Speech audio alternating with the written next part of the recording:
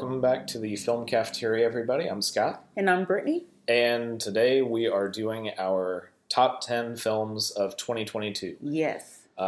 This episode we're going to go through some honorable mentions of both film and television first.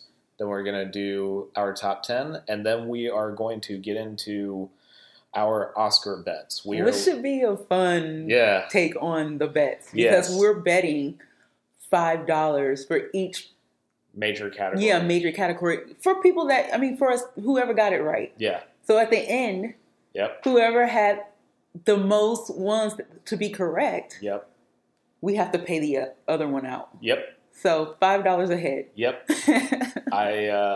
I am not going to get cocky about this because I'm Me nervous. Either. I'm nervous about it too. I'm not going to lie. I'm so nervous. I don't know why. It's so fun, but I'm nervous about it.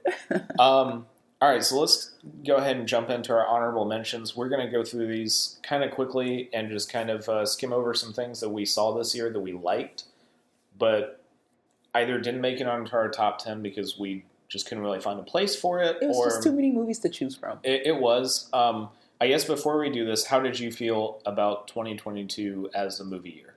I think it was great. Yeah. Because I think it really kind of came back hard after a few years of it not being that way. Because think about 2020, 2021. Yeah. Those were almost non-existent movies, and the few that did come out, it didn't hit really hard. Yeah. And a lot of people weren't going to theaters. A lot of people weren't putting movies in theaters. Sure. So, and it's still, it felt like that way again this year. Yeah. This year, we struggled a little bit to cover all of our 2022 movies because it was so hard to see films theatrically here in Atlanta. Yeah.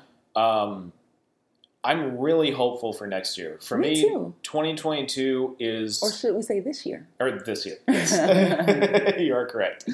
For me, 2022 is a year full of kind of gems, hidden gems. I kind of thought it was perfect that we did our True Gems episode right before this, more or less right before this. Mostly because I do believe that this year is a year full of movies that in 10, 15 years will be like, I can't believe this came out and didn't get seen. Yeah. And that's a lot different. It wasn't 2019 where it was just sweeping across the board of amazing stuff. It wasn't 2007. I don't think we'll ever get that again. No, I don't think so either. I think back on 2007 and even the, kind of quote unquote rom-com of that year was Dan in Real Life. Yeah. That's amazing. Yeah. And we had Michael Clayton that year, There Will Be Blood, No Country for Old Men, all these amazing films across the board. Yeah, and I think it's really hard to kind of do a repeat or a copycat of that year because there were so many diverse movies coming out, and right now we're kind of getting it so limited. It is. In the diversity of how movies are made. Yeah. But I really did enjoy this year of movies. I did too. Or should I say 2022 of movies. and I did too, more than I expected to. Yeah. When we started talking about doing this, on cursory glance, just Googling movies released this year, it really looked like we were going to end up just doing a top 10 of TV. Yeah. And then when we started catching up on some stuff, I was like, there was some really good stuff released this year. Yeah. That just did not get sold very well. Yeah. Because, a lot of the movies that we ended up watching, I realized I did not see a lot of trailers for them until we started doing our top 10. Yeah. Once we started doing our movies of 2022, that's when I started seeing the trailers for them. Yep. Because I had no idea they even existed until we actually started looking them up. But I hadn't saw them previously. Yeah. So that was a little weird that the advertisement for those things weren't quite hitting this year. Yeah. So they were true gems in the sense of 2022. They were. Yeah. And, I think that there's also a little bit of, there is this element where, depending on where you live right now, depends on how much you've kind of heard about something getting a release. Here, it definitely felt like most things were just wait for video, wait for streaming, and then you can see it, which has been very unfortunate. But doing a quick glance over things coming out in 2023, it seems like studios are about to go even harder than they did this year and are really going to try and drive theatrical runs a bit more than what they did this year. Yeah. Which I'm very excited for. I'm super excited for a couple of things that are coming up, which we may or may not get into in this episode. But yeah, so I guess we can go ahead and jump into our honorable mentions for film. Yeah.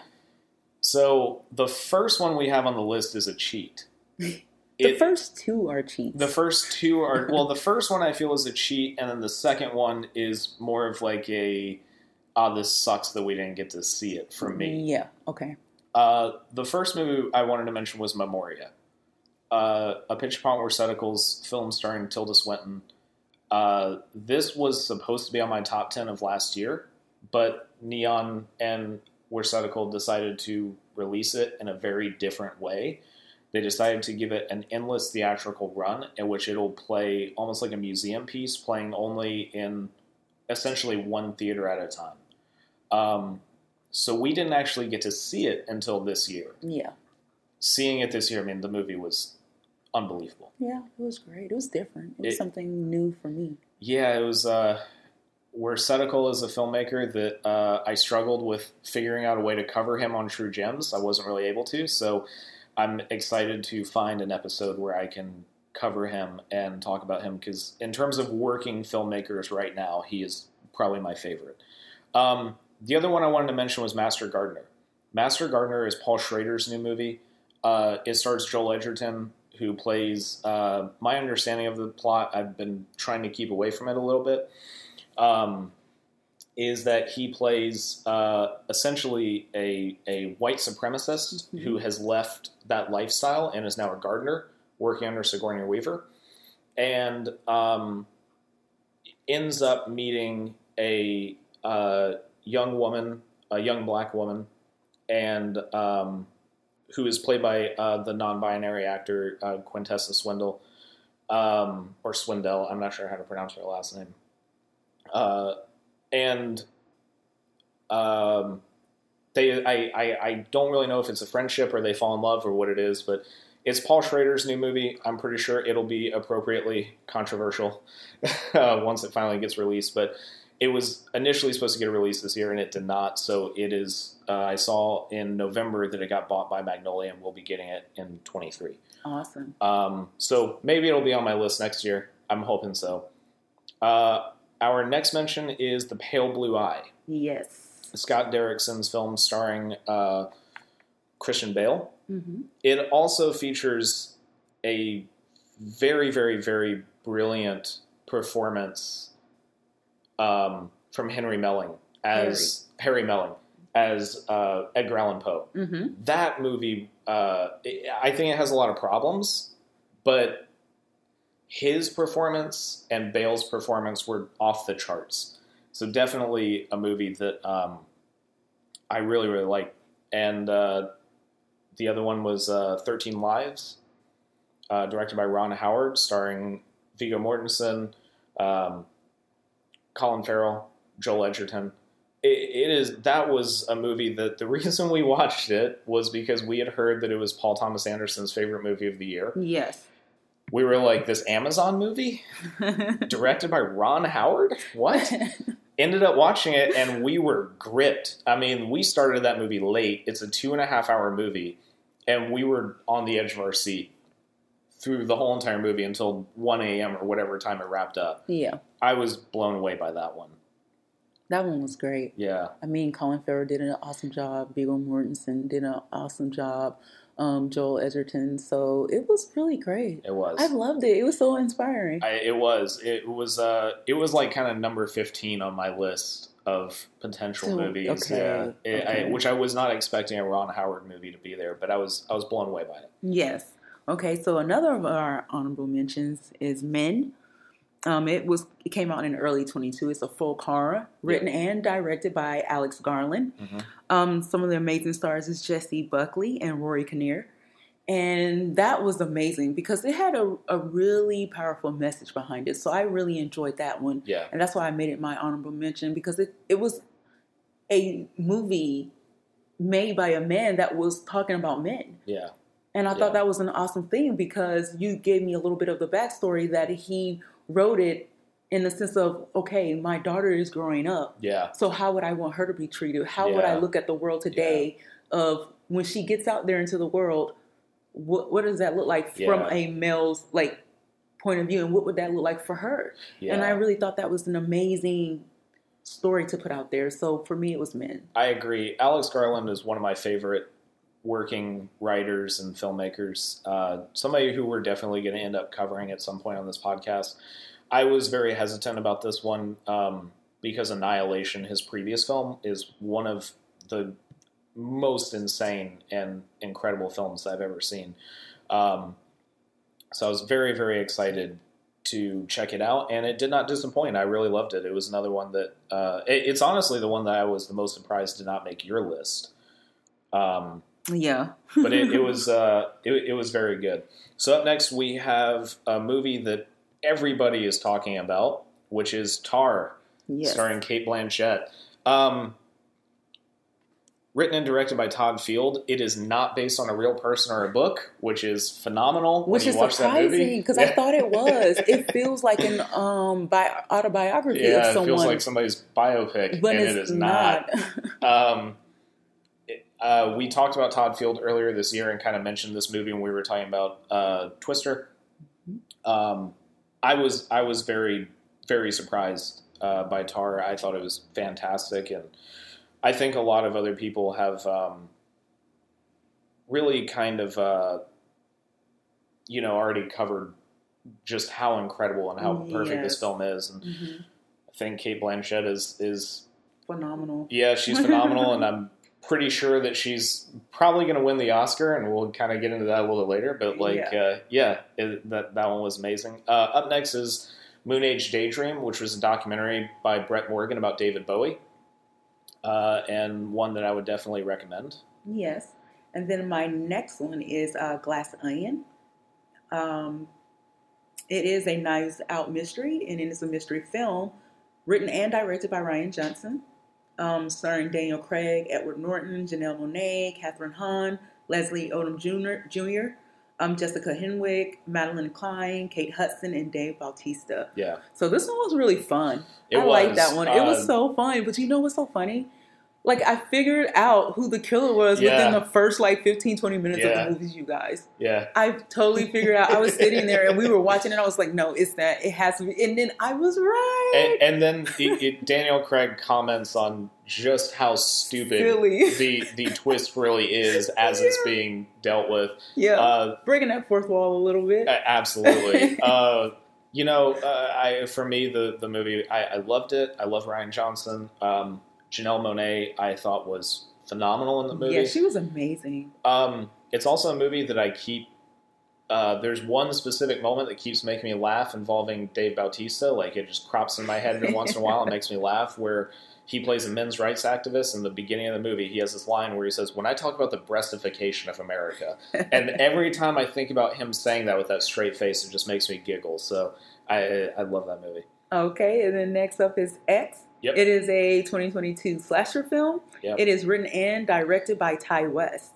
It's starring Mia Goth, Jenna Ortega, Martin Henderson, Brittany Snow, Owen Campbell, Stephen Uri, and Scott Mescudi. I mean, this was awesome too. Yeah. I didn't expect to see all these people from really different areas, but still all actors and entertainers in the same movie. So this one was quite surprising for me, but I enjoyed it. Yeah. You know, I don't like too much gore, so a couple of the scenes I really did have to cover my eyes. Yeah. But for the most part, I really loved it, and Mia Goth was awesome.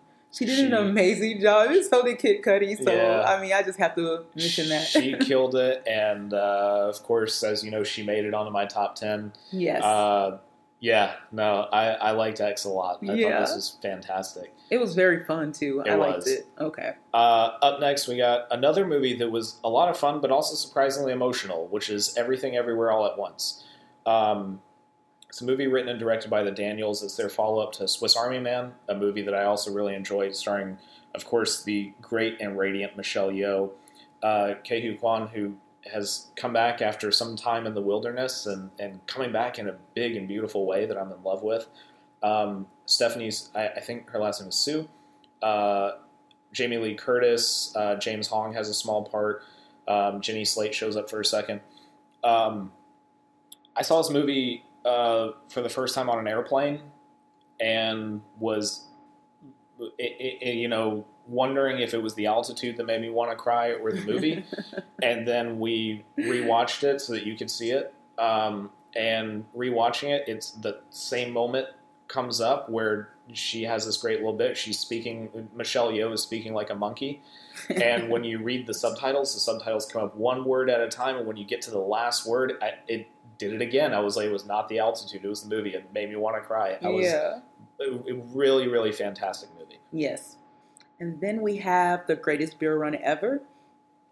I wanted to make that as a honorable mention. It is a biographical war comedy drama, directed by Peter Farrelly, screenplay by Peter Farrelly, Brian Curie, and Pete Jones. It's based on The Greatest Beer Run Ever book by John Chicky Donahue, because he was the one that the story was about. And that one was pretty funny and interesting to me too, and it was pretty cool to see that. And of course, some of the stars is Zac Efron and Russell Crowe. Yep. And it was really cool to just see this like crazy kind of movie where this kid just gets on a plane and he doesn't have to say too much of anything. People just suspect him of being an FBI agent, or a CIA agent, and they CIA, yes, and he just goes across all on these military from one plane to another just to deliver his friends who are all in the war beer. Yeah, and so it was kind of a really crazy and amazing story. So I with this one, I was surprised how emotionally involved I got. When you first mentioned it, I was like, Zac Efron, Peter Farrelly, Vietnam War. This sounds awful. And then I was very shocked at how emotionally involved I got with this one. I loved it. Yes, and then Amsterdam is another honorable mention. It is a 22 period comedy thriller film. It's directed by David O. Russell and written by him. It was starring Christian Bale, Margaret Robbie, John David Washington, Chris Rock, Anya Taylor-Joy, Zoe Saldana, Mike Myers, Michael Shannon, Timothy Oliphant, Andrea Riseborough, Taylor Swift, Matthew Schoenaerts, Alessandro Nivola, Rami Malek, and as well as Robert De Niro. Yeah. So it was so many people in this film. This was like Star Central. But I really liked it. I did too. I liked it. It was actually something that was really cool to tell that side of the story. Yeah. Doing close to the whole Nazi regime and things taking over from there. And I love the dynamic between Christian Bale, Margot Robbie, and David Washington. So I love their kind of little triangle. I did too. Kind of relationship they had going on. I love that it was not a love triangle. That it was it was very much a friendship. And I love that aspect of it. I was hesitant to watch this movie because I did not like David O. Russell's last film, Joy. But I really love that run from The Fighter up until American Hustle. Yes. And I was surprised by Amsterdam. I really enjoyed it. Me too. Up next, we got Barbarian. Yes. We talked about this movie on the show. Written and directed by Zach Kreger, starring Alexander Skarsgård. Bill Skarsgård. Yeah, they look alike. Yeah, they do. My dude Justin Long and the great Georgina Campbell. We covered this movie pretty thoroughly, and I mean, it was still, it's just a fantastic movie. Kreger's next movie just recently got announced, which I'm excited for. Up next is Rob Zombie's The Munsters. This is a weird one, but I like a lot of Rob Zombie's films. I was surprised by this one. I think that it gets a worse rap than it deserves. I will say that it is the one movie of his where I can openly state that I think Sherry Moon Zombie was a little bit of a mistake in terms of casting as Lily Munster. Jeff Daniel Phillips is phenomenal in it.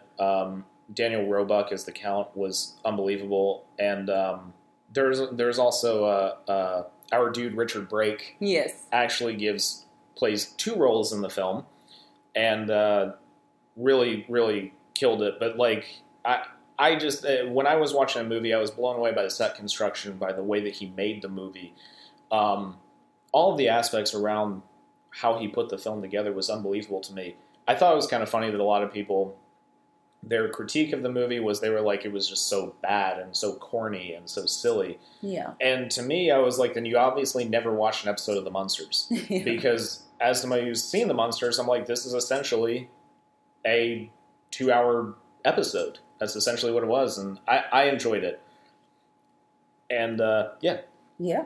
Up next, we got Prey. This was the Dan Trachtenberg Predator movie. It's not really a prequel. It's not really a sequel. No, it's not. But it was an unbelievable kind of take on the Predator franchise, starring an all Native American cast. And I was really, really blown away with the movie. In particular, Amber Midthunder's performance, and Dakota Beavers, who played her brother. Mm-hmm. This was his first movie ever. My understanding was he was working at like Target or something, went in for that audition, and I hope that he has a very long career ahead of him. He was great. Yes. He was really kind of like a shining light in that movie to me, and I was very impressed with this film. Okay. Next is Emily the Criminal. It is a 2022 crime thriller film. It was written and directed by John Patton Ford, starring Aubrey Plaza, Thea Rossi, Megalyn Echewanoke. I'm sorry if I mispronounce her name, Gina Gershon.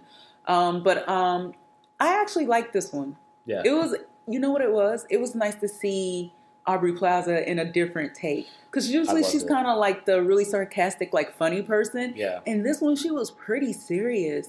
And it was really like heartfelt. I was like, okay. Yeah. So that shows me another whole dimension of her and how her acting ability. Because a lot of people put her in these very sarcastic, dry humor kind of like roles. But she actually did a really good job at being very serious in this one. I was excited that this year is kind of the secret year of Aubrey Plaza. Yeah. Between this and the show we're going to talk about on our TV mentions, she has either done something like Emily the Criminal, where she completely moves away from her persona, or something like The White Lotus, where it's almost like she's deconstructing her known persona. And I was very excited by this one. Yes.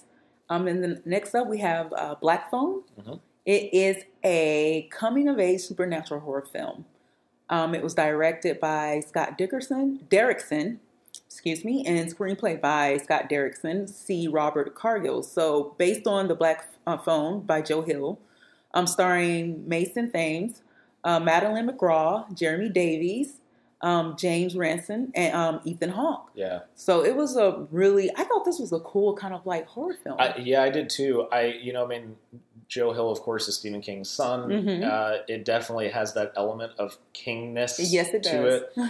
I think that the first 20 minutes and the last 20 minutes of this movie are unbelievable. Yes, it is. I think the middle of the movie becomes Stranger Things for no apparent reason. Yes, it does. But I like Stranger Things. So. I did too. Regardless, though, I like the movie, especially Ethan Hawke. Okay, up next we got Top Gun Maverick. I enjoyed seeing this movie in the theater. I really enjoyed it. I'm also a fan of the original Top Gun. I thought it was wonderful. Directed by Joseph Kosinski, written by Ethan Kruger, Eric Warren Singer, and Christopher McQuarrie, Tom Cruise's Mission Impossible partner in crime. And featuring an all-star cast of Tom Cruise, Miles Teller, Jennifer Connelly as one of the best pairings romantically I've ever seen with Tom Cruise on screen. John Hamm, Glenn Powell, Lewis Pullman, Ed Harris, and of course, a beautiful cameo by Val Kilmer. Yes. That is a cheat. The movie cheats. It cheats a lot. Yes. And the Val Kilmer sequence is the biggest cheat. But regardless, that was a cheat that nearly brought me to tears. Yes, it was me as well. Unbelievable seeing him. It was a great theatrical experience. I'm so glad this movie did as well as it did. And yeah, it's bringing Blockbuster back a little bit. It was really big, so I loved it. Yeah. And next up we have Avatar: The Way of the Water. It is a epic science fiction film, of course, directed by James Cameron. The screenplay is by James Cameron as well. Rick Jaffa and Amanda Silver. It is starring Sam Worthington, Zoe Saldana, Sigourney Weaver, Stephen Lang, and Kate Winslet. So they were some of the biggest avatars of the film. This one was pretty interesting. I enjoyed it. a little long. It could be shorter. It could definitely be shorter. And then we saw it in 3D. So it brought some of that like movie magic to it as well. But it was all around cool. I mean, I enjoyed the first one. It's entertaining. Yeah. So I thought that would be an honorable mention. It's kind of like a really big, huge, like wonderful kind of. I mean, it's not only the biggest movie this year. Visual effects kind of movie. So I just thought it was awesome. Yeah, and it's not only the biggest movie of the year. It's one of the biggest movies ever made right now. We talked about it a little bit after we saw it. I think I'm in the minority of people that the middle hour of the movie, end of hour 1 through hour 2 of the movie is kind of my favorite part when they're just hanging out in the ocean. Yeah. I also, though, just like I can't tell the Na'vi apart all the time, and I just like, I don't know. I could, because one was kind of greenish while the other was blue.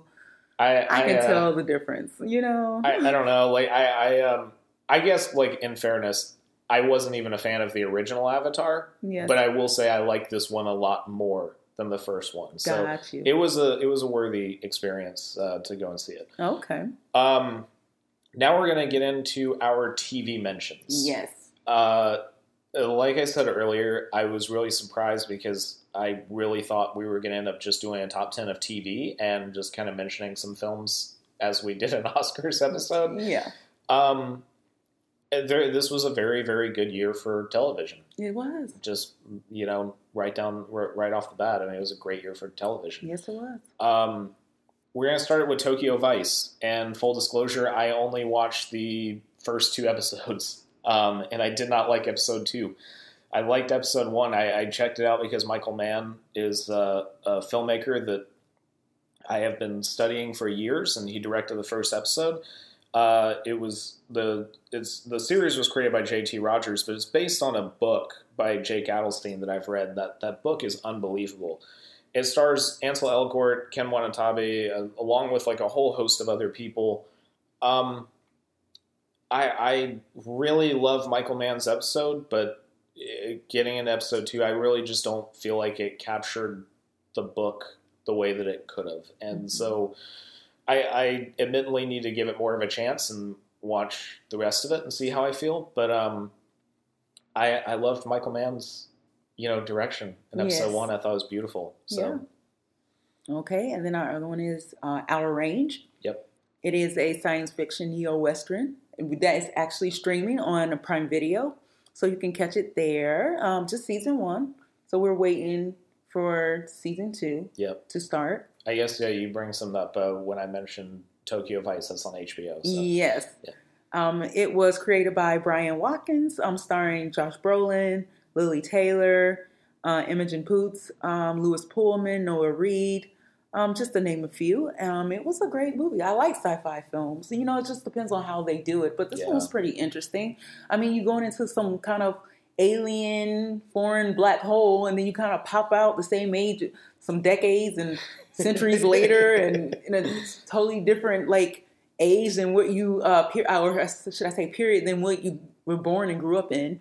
So it was pretty interesting. I'm excited to see what number season 2 has to offer. Yeah, I only watched bits and pieces of this one with you, but I was excited to see Josh Brolin doing his thing for 10 episodes. So whatever it was, that was great. Cool. Him and Lily Taylor. So. Yeah, Lily Taylor's always amazing. Yes.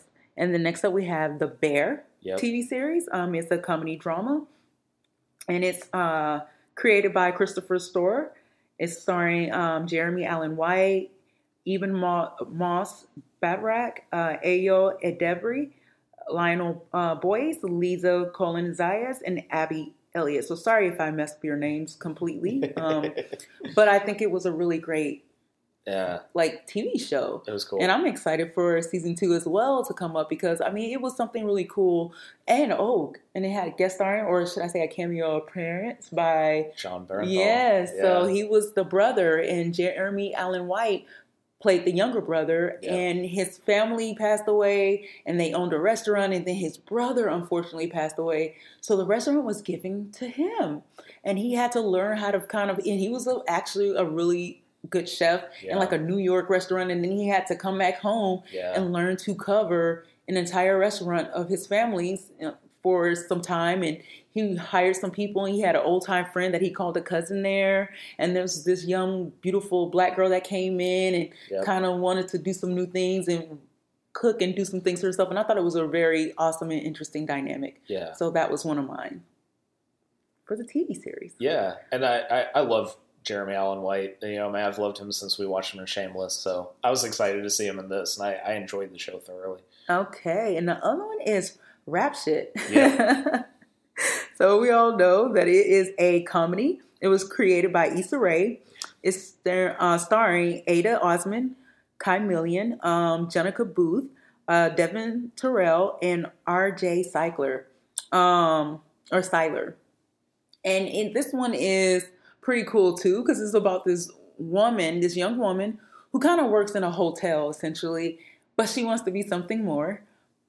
But instead of like wanting to be part of, how you say, mainstream culture that talks about, art and rapping in a way, she wanted to kind of go a different way than showing her body and, revealing all these things just to become one.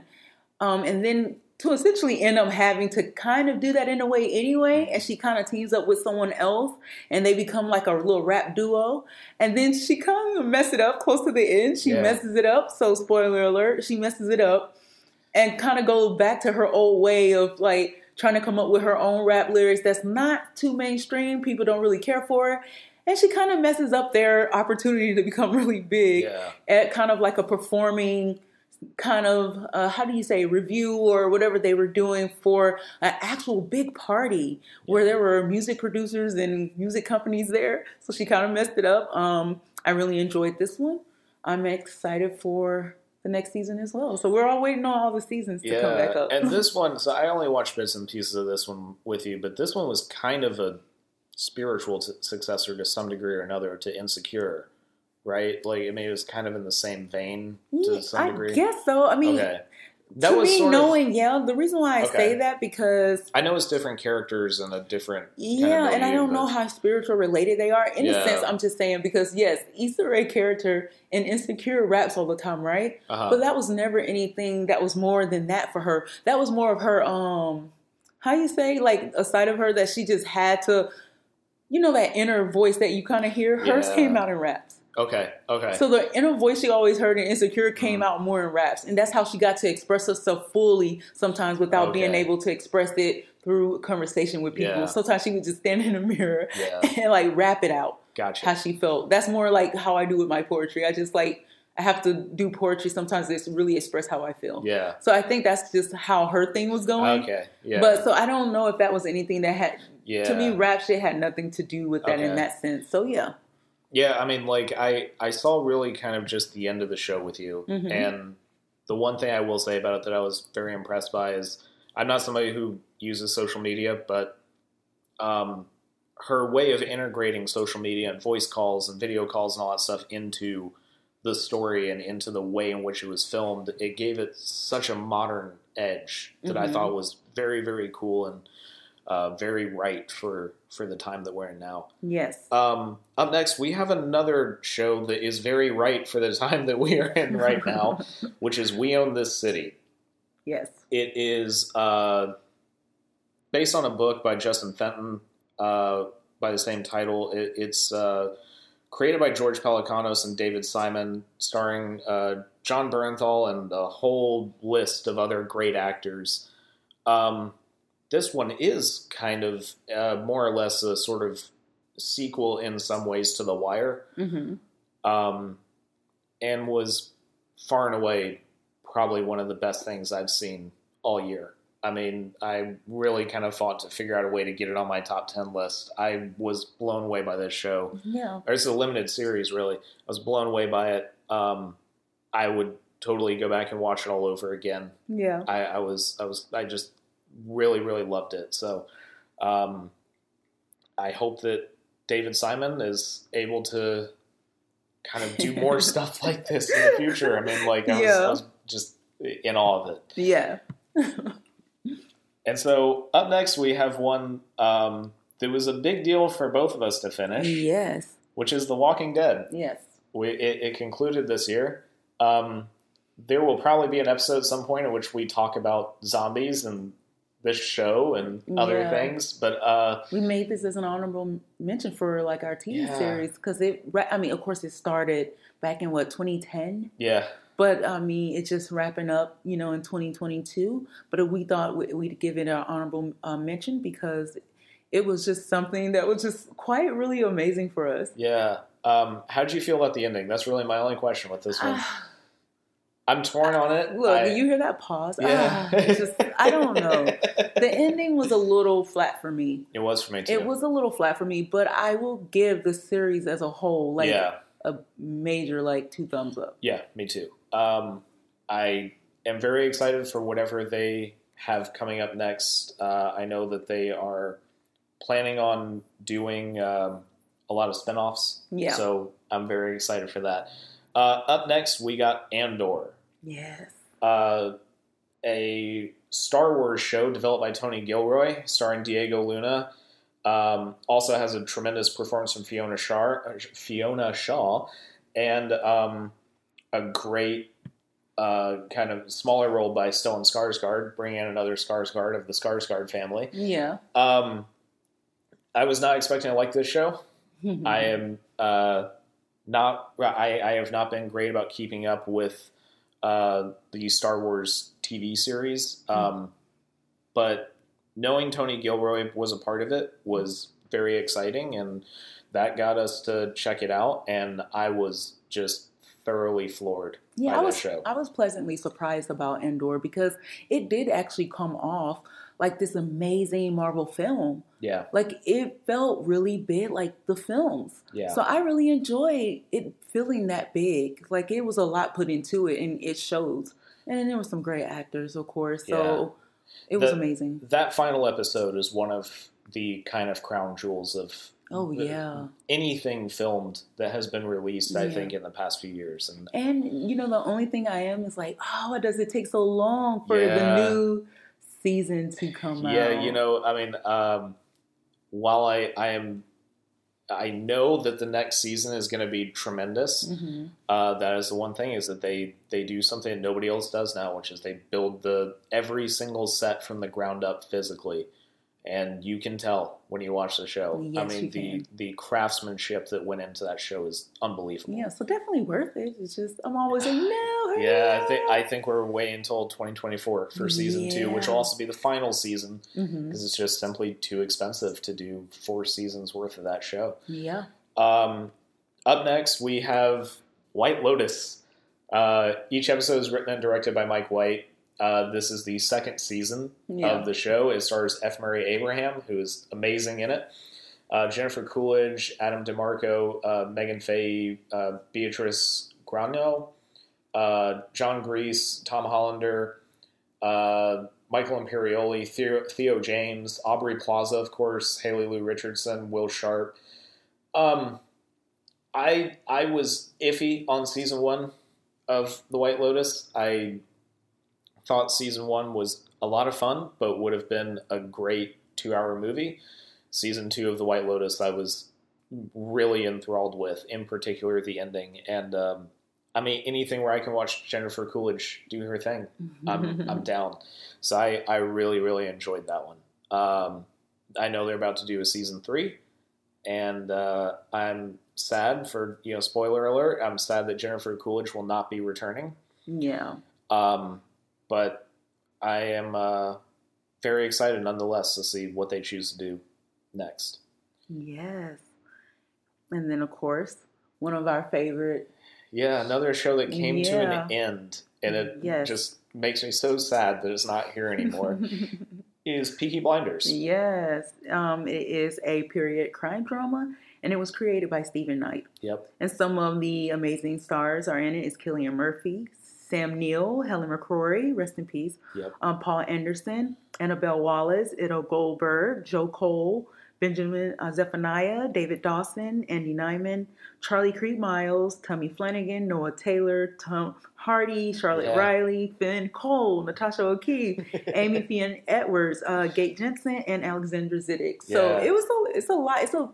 It's an action-packed, star-packed, awesome show. And then, of course, in this last season, we had Anya Taylor-Joy and Sam Claflin, who was also in there. I thought that it wrapped up so beautifully. I think it did too. I'm so excited if they do the movies. Yes. Or if they want to bring it back for another series. Whatever they do to bring back the Peaky fucking Blinders, I'm down and I'm there. That's one of those shows that I can just watch over and over and over and over again. I just absolutely love it. Yes. And so up next we got... Actually, up next, we got your show. Oh, we got The Last Kingdom. Yep. Okay, so this one also wrapped up this year. So I'm actually really sad. Yeah. Because this was actually one of my all-time favorite shows. It's called The Last Kingdom. It is a kind of British historical fiction television series where you can actually stream it on Netflix. Yep. It's based on the books by Bernard Cornwell's The Saxon Stories.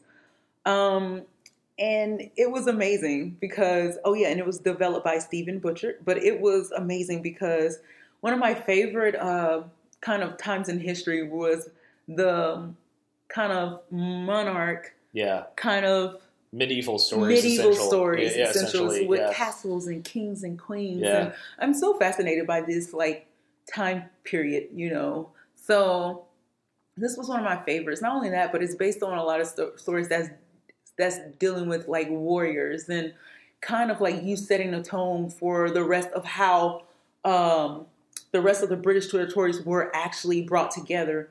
And it was really amazing because some of it is actually based on real life events, but they just, in Last Kingdom, they kind of just mix and mash everything up. Yeah. But a lot of it has a very lot of historical facts to them. Yeah. So I enjoy that story. I mean, one of my favorites of all time. I don't know. I feel like a warrior deep down on the inside. So I'm bringing it. So Destiny is all. Yeah, I started watching from the first season with you so that we could actually talk about that one on this show. Mm-hmm.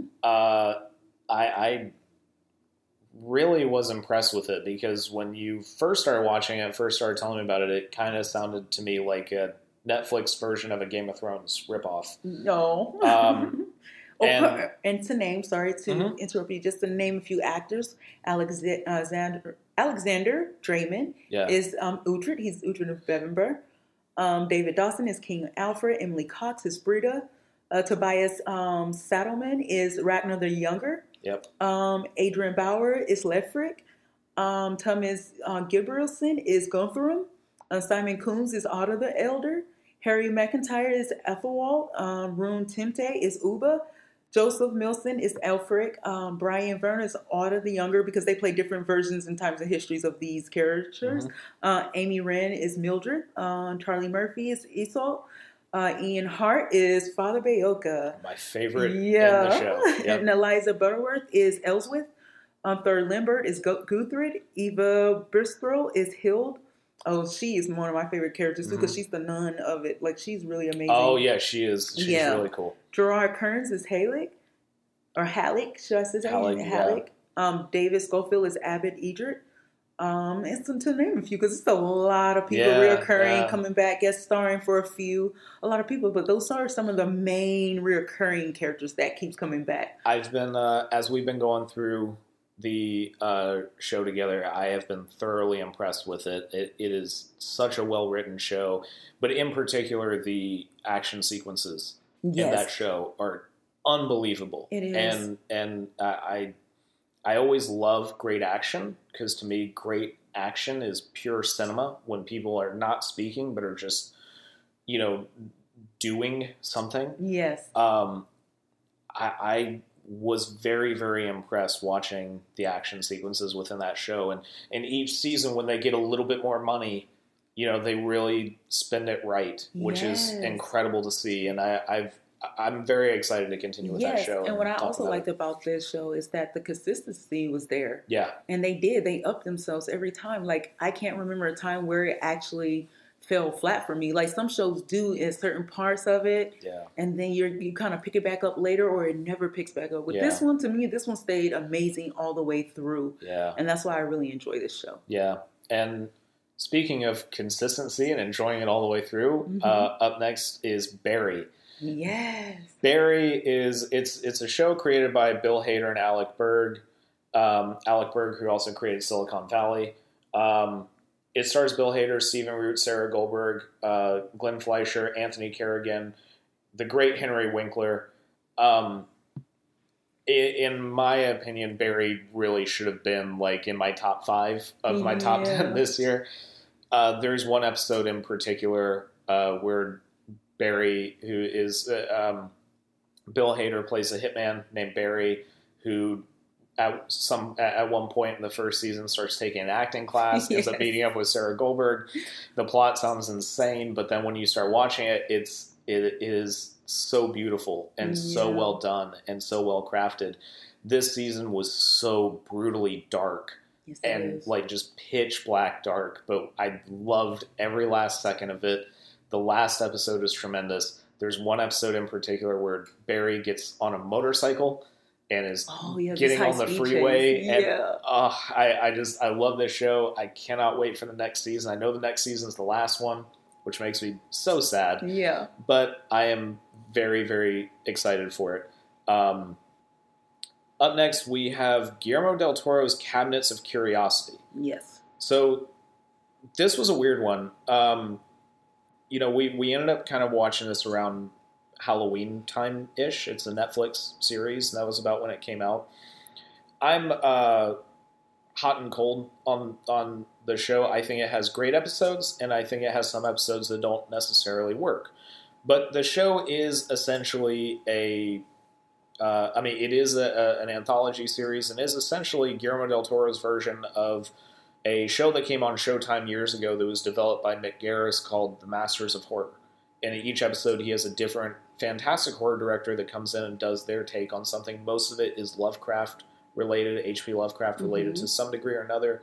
I really enjoyed the Lot 36 episode with Tim Blake Nelson. I thought that one was fantastic. And in particular, I really, really, really loved what is the final episode of the series if you watch it in order, but you really don't have to, called The Murmuring, based on a story by Jennifer Kent and featuring Andrew Lincoln from The Walking Dead. That was a really, really, really great episode. It was not necessarily a horror episode. It was very emotional, but I loved it. I thought that episode in particular was one of the best things I've seen this year, and I really loved it. I'm also going to give a quick little shout out to the South Park specials that came out this year. I enjoyed them thoroughly. They were very funny. I always love South Park. And also a special shout out because we really got into it this year, even though I have not always been that into the show, to Stranger Things, which we also mentioned. I am like kind of in a minority of people that really love season 3 on. Yeah. Seasons 1 or 2, I'm sort of meh on. Yeah, it was a little slow and a slow build up, but like you said, season 3 through the end, because once it really hit its stride, it got going, and that's when I really started to love it, and we got in it, and we started kind of binge watching it back to back. We really got into it by season 3. I think we were really deep into it. I love which is one of the most amazing honorable mentions is like the Kate Bush song. Yes. Running up that hill. That was like such a beautiful and profound moment for me when Sadie Sink is like trying to break free from this that was amazing. That was amazing. It was great. I'm very excited for whatever they're going to do with the final season. My complaint about the show for the first 2 seasons was too much of the adults, not enough of the kids. Yeah. Season 3 on, I felt like they had a tremendous balance, and all of a sudden I found myself really liking, I always loved David Harbour as an actor, but suddenly I found myself really liking his character, and once it was just him and Elle in season 3, and then by the time we got to this new stuff, I was really, really into it. We were at a I think it was like a 4th of July thing or something. And we had just watched one of the episodes, and the entire time I was sitting there just so anxious to get back home. Yeah, so we could just so that we could watch the next one, because I was just so into it and so like heartbroken over something that had happened with Elle in that episode that we had just watched. So, and then last but certainly not least, yeah, it is ending. It is the bookend to our honorable mentions for TV series. It's Blackbird. Mm-hmm. It's a crime drama, and it's based on In with the Devil, a fallen hero, a serial killer, and a dangerous bargain for redemption by James Keene and Hillel Levin. It was developed by Dennis Lehane. Yep. Starring Taron Egerton, Paul Walter Hauser, Sepideh Mofi, Greg Kinnear, and Ray Liotta, the great Ray Liotta. Ray Liotta, yes. Who was so incredible in this show. I enjoyed it. I mean, I was kind of in and out of it through certain parts, like just emotionally in and out of it, but great performances. Yes, and we can get a special shout out to the music. Yeah, the music by Mogwai. That was kind of my favorite thing about it, was hearing new Mogwai music, and I'm a big fan of theirs. Yes, and we thought this was like a really kind of cool. Yeah. I love the tone of it. That's one thing I will say. I love the tone. It was really interesting. And especially the last 2 or 3 episodes, I was deep into. Yeah. So, yeah. Yeah. And I'm interested because, we've been looking at a couple of the other Apple shows. I mean, I'll throw a shout out to Slow Horses, even though I haven't finished season 2. I am kind of surprised at the quality of some of the shows that they're putting out right now. And, we love Ted Lasso, mm-hmm. but past that, we really hadn't gotten into many of their other shows. But with Blackbird and Slow Horses, I was very thoroughly impressed with what it is that they're going after. So I hope that they continue with that. Yeah. Awesome. So we're going to take a quick break, and then when we come back, we are doing our top 10 of 2022. Yes. All right, and we're back, and we are here doing our top 10 of 2022. Yes. So you're going to do your list, and then I'm going to do mine? We'll bounce back and forth, 10-10, 9-9, so we'll do it like that. Okay. Kind of a little matchup? Yeah. Okay. So starting mine out, for my number 10 slot, I got the Bob's Burgers movie. Okay. It was directed by Lauren Bouchard and Bernard Derriman. If you've seen the show that comes on Fox, or you can catch it on Hulu, the entire cast is there. So everybody from H. Jon Benjamin, Dan Mitz, to Kristen Schaal and Zach Galifianakis and Kevin Kline, everybody's there. I love this show. It's my favorite thing. I love putting this show on. I absolutely love the tone of it, the feel of it, all of the music, the fact that it's kind of a borderline musical of stupid songs. Everything about it just makes me happy. And, coming out of pandemic times and all that stuff, I think that dose of happiness was much needed. Yes. That this show provided. It has a great story of a sinkhole coming up in front of the restaurant, in front of Bob and his family's restaurant. And simultaneously, the Belcher children are investigating the murder of a carny. It's everything about it was everything I wanted out of a movie. Initially I was a little kind of oh, okay. I thought it would go maybe the route of the Simpsons movie, which wasn't terrible, but wasn't, my favorite Simpsons thing ever made. Yeah. The Bob's Burgers movie, though, to me is the greatest episode that they've ever done. Yeah. And I love it. And I love the fact that it goes beyond the show and does something even more than the show, and really kind of gets into some very emotional points and everything. I really, really liked it. I really responded well to that one. Okay. Well, my number 10 for 2022 is Black Panther: Wakanda Forever. Directed, screenplay, and story by Ryan Coogler, based on the Marvel Comics. It's a superhero film, of course, and it's starring Letitia Wright, Lupita Nyong'o, Danai Gurira, Winston Duke, Florence Kasumba, Dominique Thorne, Michaela Cole, Tina Hirota-Mea, Martin Freeman, Julia Louis-Dreyfus, and Angela Bassett, the great Angela Bassett. Which Julia Louis-Dreyfus was the one that just threw me off. I didn't know she was going to be in there. That one was a little surprising. Her little blue streak in her hair. Well, I think it was sort of purple. Her purple streak in her hair. Yeah, I think she had a purple streak. Yeah, I really thoroughly enjoyed this one. Yeah, I think it was a great tribute to Chadwick Boseman. Yeah. And they did mention him a lot, which I was surprised because I remember hearing that they didn't. They touched on it slightly, but they actually kind of honor him a lot throughout the film. They do, yeah. So I actually love that. And I also love the kind of powerfulness of the loss of family and how you can still come back, even when you kind of feel alone a little bit. Because, Letitia Wright's character, of course, she's the princess. And so now she has someone else that passes away. She has She has all of these losses to become something really great. Yeah. Not that she wasn't already great. I mean, she's an amazing scientist. I mean, and technologist and whatever else you want to call her. So she was amazing. And I thought it was a fun story to add somebody else, to the cast. There was this new add-on, and she brought a lot of dynamic to it. And I loved it because it was a bunch of beautiful, amazing, smart, and intelligent Black women that came together and were very smart and warriors and everything, man. So that's why that one's my top 10. It was good. I enjoyed it. I had a lot of admiration for them keeping the winged feet of Namor. Something that I don't think that a lot of people would actually want to do, and Ryan Coogler did it anyway, and I thought that was cool.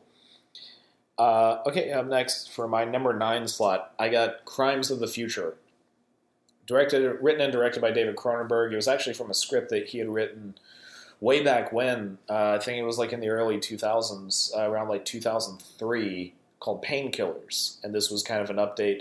Crimes of the Future is actually the title of a movie that he made before he had even made his first feature, Shivers. And he kind of repurposed the title. Here, the two works are not connected at all. He just kind of repurposed the title, and I think, beautifully so. It features some incredible performances from Viggo Mortensen, Lea Seydoux, Kristen Stewart, Scott Speedman. I was just thoroughly impressed watching this movie. I couldn't believe it. I was like, we haven't had David Cronenberg around for a little bit. He wrote a book. His last movie was Maps to the Stars. He's been acting a lot. I've seen some of the stuff that he's acted in. He's done a couple of really wild short films, but I just was not expecting this movie. I wasn't expecting it to be what it was. Mm-hmm. It is tremendously dark. I would definitely warn anybody who's going into it that, if you don't deal well with violent content or, kind of extreme cinema, to definitely, spoil the movie for yourself before you watch it and understand what it's about a little bit before you get into it. Mm-hmm. But if you like David Cronenberg and his work, you kind of already know what you're in for if you like his body horror stuff. I don't know. I was so taken with this movie. Yeah. I don't really know how you felt about it. I could see you squirming over next to me, but I don't know. It really did something for me. So I really loved it. Oh, okay. And then my number 9 was The Woman King. It is a historical action drama film about the Ajoji, the all-female warrior unit that protected the West African kingdom of Dahomey during the 17th through the 19th centuries. It was directed by Gina Prince Bythewood, screenplay by Dana Stevens, and story by Maria Bello and Dana Stevens. It's starring Viola Davis, Thuso Bedu, Lashana Lynch, Sheila Atim, Hero Fames Tiffin, and Jen Boyega. So I really enjoyed this one because this was a full empowerment kind of I love seeing all these amazing women becoming warriors and what they had to go through, the testing and all those things that they had to go through just to get where they are, especially Viola Davis' character, because think about all that she went through. And then she was named the Woman King. Yeah. I love it. I love it. It was so empowering for me. Yeah. And it just gave me some great inspiration on a lot of things. And it shows me how powerful we can be, whether as one or together. Yeah. Because she really went through a lot to become the woman king. Yeah. And rightfully deserved. Yeah. I mean, when you see what she went through, rightfully deserved. And she was an amazing, amazing leader. Yeah. And so that was my number 9. The only comment that I have on this movie is that Viola Davis makes me feel so lazy. When I watch this movie, the fact that she's 52, 53, yes. And for her to get it like that, the training she went through, come on. I was watching her do those stunts in the movie, and I was like, I am so lazy. Yeah. I was like, it's a chore for me to just take a walk around the street, and here she is performing these unbelievable stunts, like she's in her 20s. Yeah. Yeah, it was a very cool movie. Yes. So my number 8 slot is Park Chan-wook's decision to leave. This was just a movie that I knew was going to be on my top 10 from the moment that it was announced. I love Park Chan-wook as a director. I've been following his career kind of since he sort of started taking off in the West with Sympathy for Mr. Vengeance, but in particular, Old Boy, which still is one of the most mind-bending experiences I've ever had with a film. I was excited for this one. It's not my favorite of his. Mm-hmm. It was not a disappointing follow-up to The Handmaiden, which I really, really loved, that came out a few years back, but it was a very different movie for him. The thing that surprised me was, about an hour into the movie, I was so conflicted about their love for each other. Yeah. So was I. On one level, I wanted the two main characters to just completely make that decision to leave. On one level, I wanted him to make the decision to leave his wife, mm-hmm. and her to make the decision to leave, the kinds of men that she normally goes after. But then on another level, I didn't want them to at all. It just created a whole conflicting series of emotions inside of me over those 2 hours, and I was just enthralled with that. I'm very, very upset that we just mentioned 2 movies that did not get nominations at all this year. I'm shocked that Decision to Leave did not get an editing nomination or a International Picture nomination. And I'm shocked that Viola Davis wasn't nominated for actress. But, it happens. The Academy sucks sometimes. Yeah. So for your number 8. For my number 8, it is The Banshees of Inisherin. Yeah. It's a dark, tragic comedy. The film is directed, written, and co-produced by Martin McDonagh. It's set on a remote island off the west coast of Ireland. The film stars Colin Farrell and Brendan Gleeson. It also has Carrie Condon and Barry Keoghan in there as well. And it's about 2 lifelong friends who find themselves at an impasse when one abruptly ends their relationship, with alarming consequences for both of them. So this one was amazing. I love this movie. I thought this one was so amazing. fucking good. It was fucking good. It had so many amazing, the amount of times now that I look at something, I just go, "You're all fucking boring." And it just had some amazing moments, and it had a lot to say in there. It did, And some of the other things that it had to say was very unanswered. There were so many questions and things were unanswered, but you had to be okay. Yep. I think that's what I got out of this film more than anything, is that you had to be okay with not always having a direct answer for things. Some people change and they grow and they want something different. Yeah. And when they stop talking to you, be okay. Yeah. Be okay with that, because sometimes it's not always about you, it's about them. Yeah, and so don't take it so personally. And I know it was sad because Colin Farrell did in the film. He kind of took it personal a little bit. So he wanted his friend back, and he was just like, "Why aren't you talking to me?" Yeah. And I just found that amazing. And Brendan Gleeson just really taught me, just no, but you got to be okay with just being okay with me not wanting this anymore. I want something else. I want my time devoted to something I love. So if you're not part of it, then you won't be part of it. Yeah. And, I think that the idea of talking about the realities of time at a certain age in your life is was just tremendous. Yeah. That, you know, like... And there's just times where you have to just weed out what's priority and what's not. Yeah, and then, you know, the whole entire aspect of, you know, it fighting with these two questions. Yeah. One being, is there such thing as too late? And the other being, no, I'm definitively saying that there is such thing as too late. Yeah.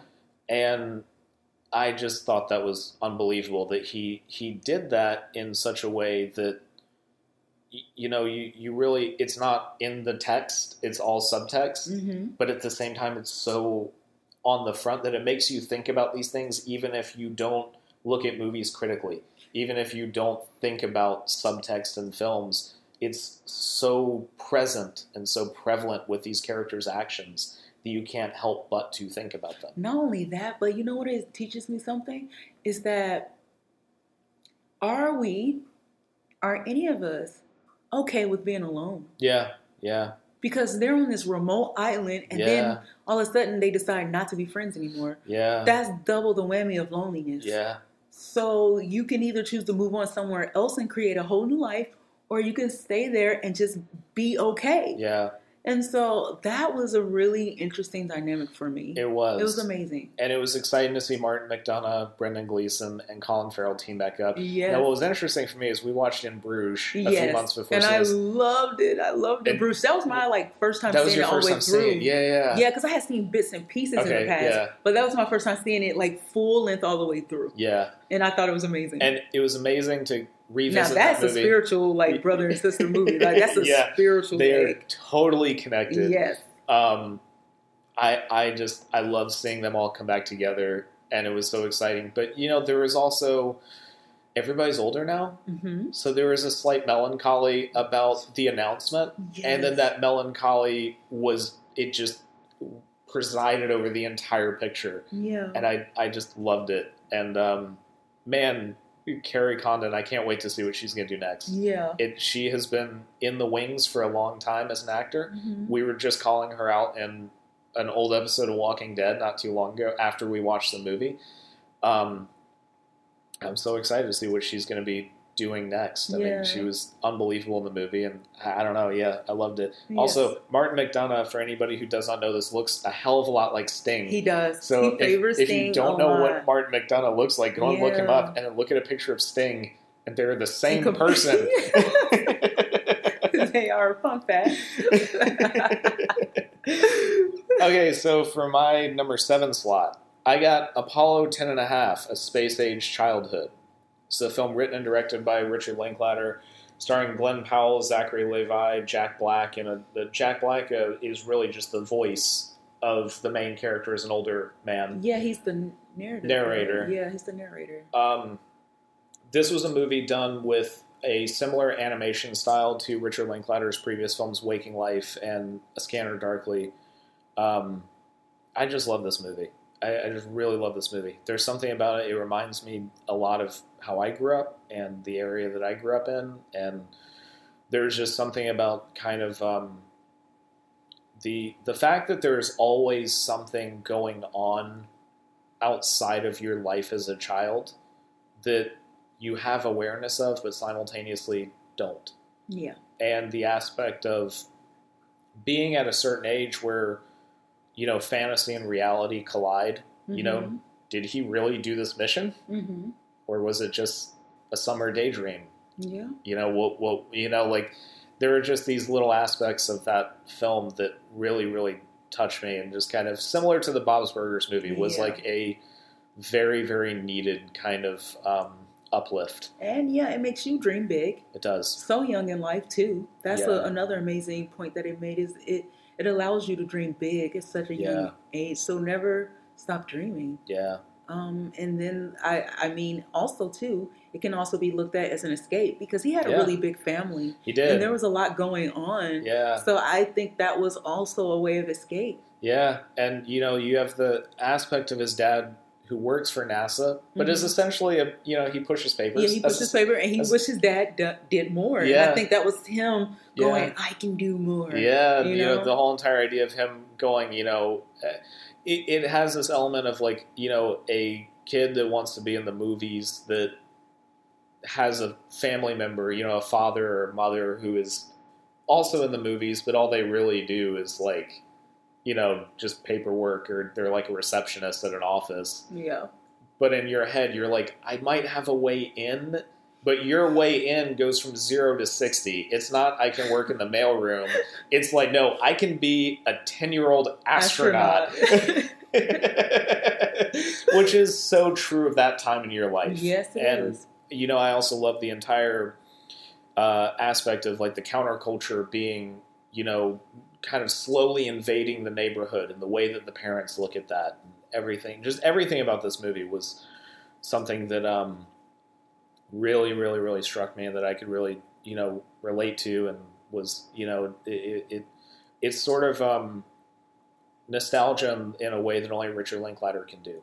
You know, when you look at Dazed and Confused and Boyhood and Everybody Wants Some, you know, he has even, you know, his romantic films with the Before trilogy. Oh, yes, and those were beautiful. I love those. He has a way of touching nostalgia in a way where it's not a commodity. Mm-hmm. It's just a reality of our life. Mm-hmm. And he talks about lazy days. Yeah.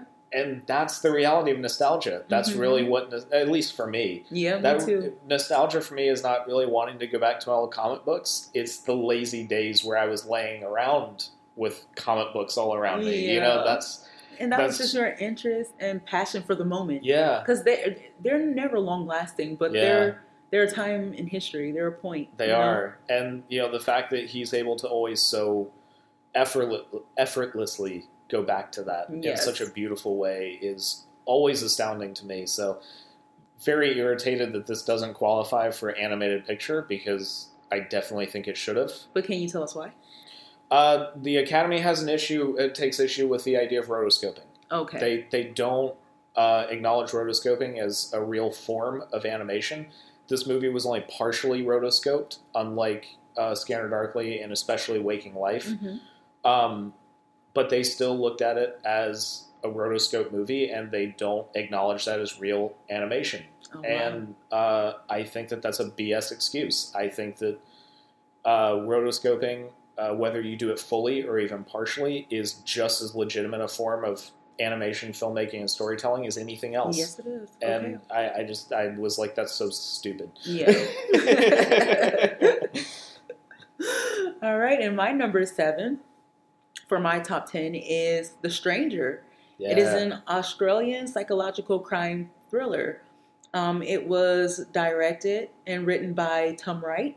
It's based on the book The Sting, the undercover operation that caught Daniel Marcome's killer. It was starring Joel Edgerton, Sean Harris, and Jada Alberts. Now, this one was pretty amazing to me. This one's awesome.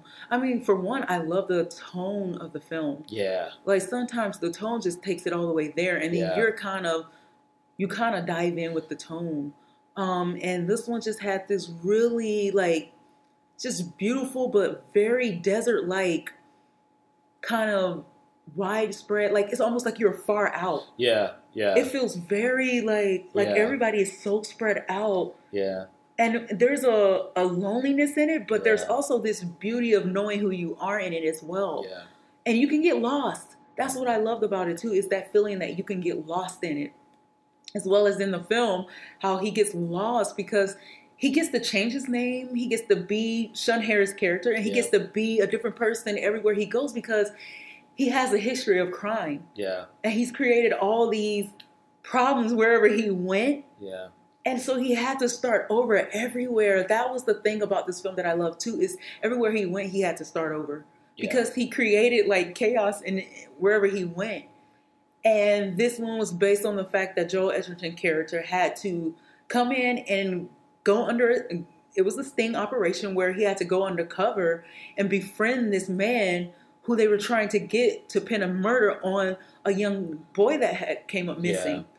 And so there were so many like red flags and like signals and details that led them to the killer. And it was awesome because it's also a story about trust, like who you can really trust too, because once Joel Edgerton and Sean Harris' character were close together, Sean Harris felt like he could divulge some of like his inner dark secrets, much like Blackbird actually. Yeah. That's what I liked about Blackbird too, is like very similar stories. Yes, I didn't even think about that until just now. Yes, yeah, they were very intertwined where you befriend this person for information, but it's for the good. But you realize who you're befriending as well because they seem very charming or quiet or, on the outside. And then when you get to know them, there's this dark side to everyone. You see that. So I thought that was an amazing film. If there was an award for best scene of the year, I think this movie would win it. Mm-hmm. There is the moment, and I love this movie. I love Australian movies in general. This one almost made my list.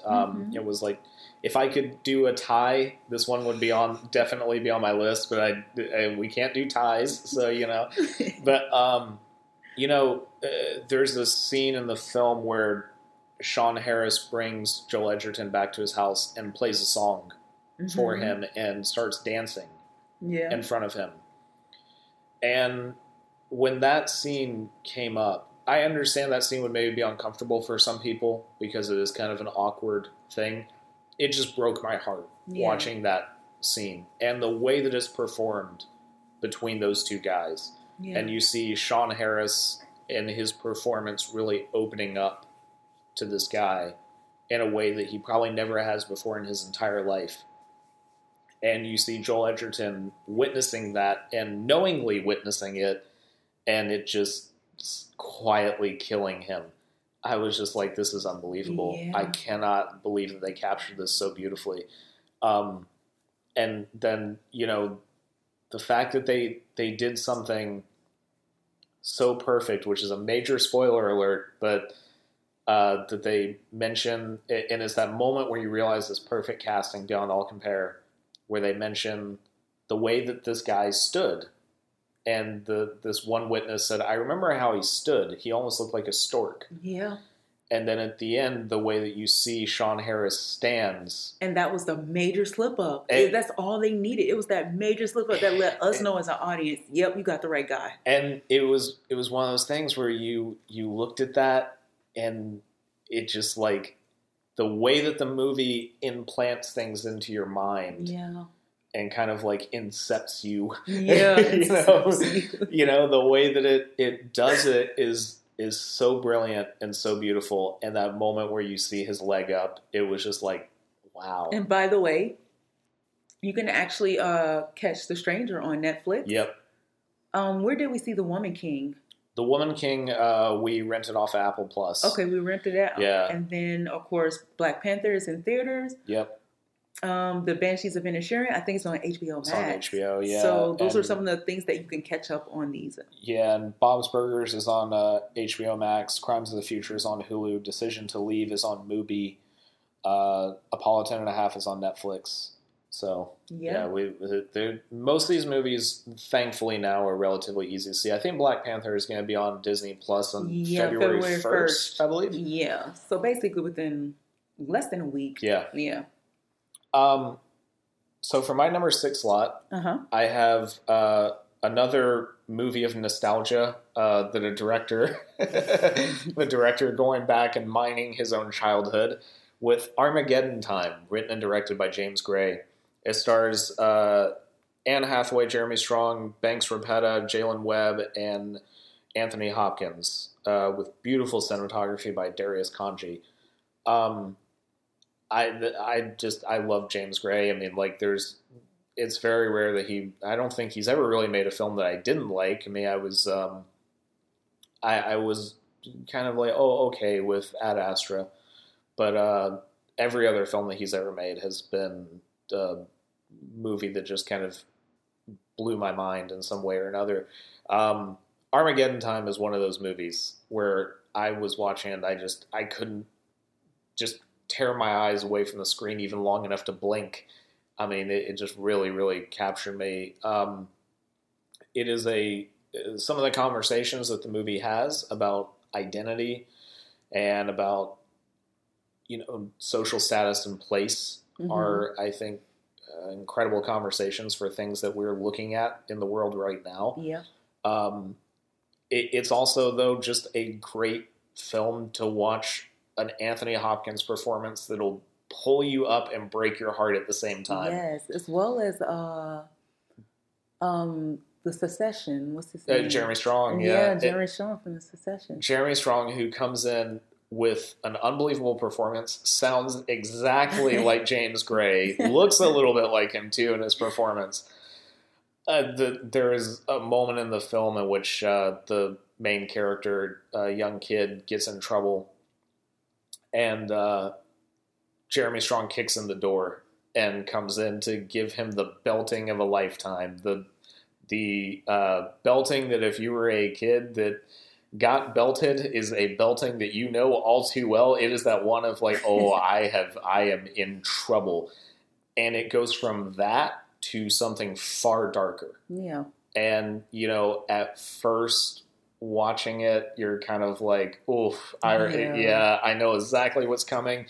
And then it goes so far over that it's really, really painful and hard to watch. Yes, it is. Because it's also about, be careful about what we teach our children and what perception we give them as well. Because even the young man who was friends with the young black boy, he didn't have that perception. Yeah. It was the adults around him and other kids that had actually learned that behavior from the adults they were around that actually put that perception into his head. So it was so sad that after a while, like when he first met the young black kid, he was just, there was no bias there. There was no color involved. There was no color involved. He just befriended him. Yeah. And then as the world around him began to put both of them really. Both of them began to put like thoughts and perceptions of their own views into their heads. You saw how it changed the young man. Yeah. So that was really unfortunate. It was, and it was a beautiful way to talk about something that I don't think very many filmmakers really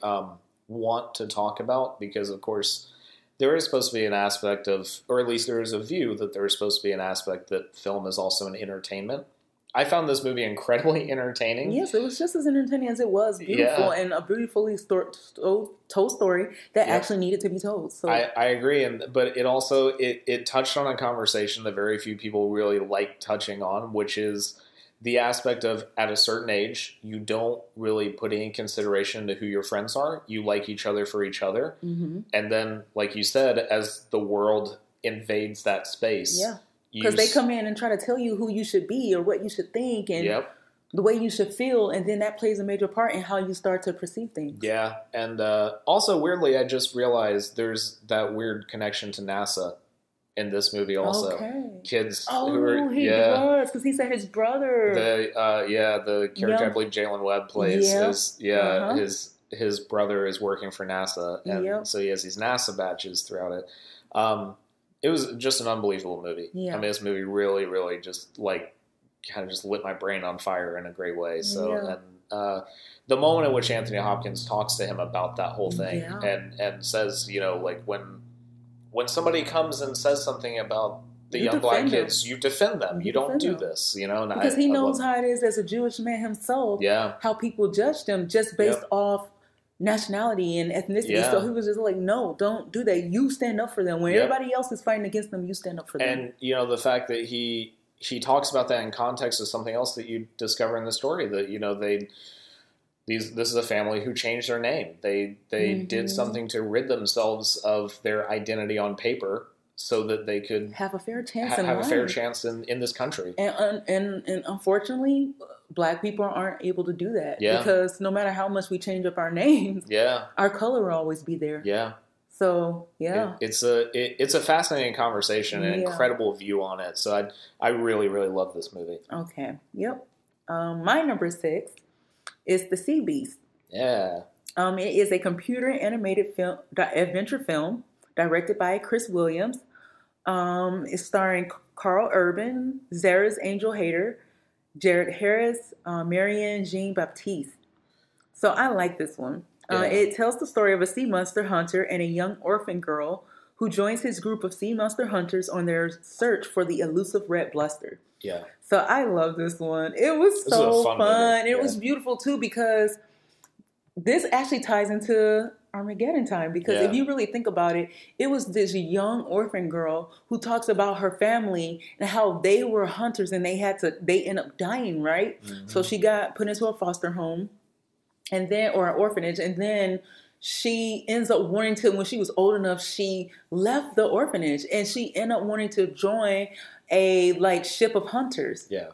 And because that's what her legacy was, that was her parents' career, that was their job, and that was their life. Yep. Because in those moments, those are not your job and careers; those are actually, that's your life. Yeah. And so she, at the end, to me, what's so great about this is that she ends up teaching adults how to see the world through unbiased eyes. Yeah. And that's what I loved about this film. Like, it was this girl that has so much heart and so much hope and so much optimism. And she befriended something that everybody else was afraid of. Yeah. Do you get what I'm saying? Yeah, like, yeah. I love stories like that. They're so inspiring because she befriended something everybody else was afraid of and was trying to kill because they were afraid. Yeah. But if you really got a chance to know the red bluster, it was not harmful at all. It's just like us. It's friendly unless we feel threatened. You came into my home, which is the sea, and you decided to kill me when this is my home. Yeah. How crazy is that? Yeah. I didn't come on your land. Yep. I didn't take over your home. Yeah. But somehow you thought you were going to come on the sea and kill me. And, you know, it's interesting that there's that connection with Avatar as well. Yeah. There's a very similar story within that in my opinion, was not dealt with as well as the Sea Beast. Yeah. But, yeah, no, the Sea Beast, this was a fun amazing. Movie, man. And that little girl just had so much life and hope and heart in her that she made me the same little girl inside. I was just so giddy through the whole movie. So I thought it was just an amazing storytelling. Yeah. Very amazing. Yeah, fantastic movie, fantastic call out, and very glad to see this one get the nomination this year for animated. So my number 5 is a movie you also have on your list, so I'm just going to kind of skim over it, and then we'll talk about it when it comes up to you. My number 5 is The Fabelmans. Okay. Steven Spielberg's new movie. We'll talk about it more when we get to yours, but I love this movie. I mean, yeah. Yes, and I also have to do the same thing. I'll pass it to you because my number 5 is Nope.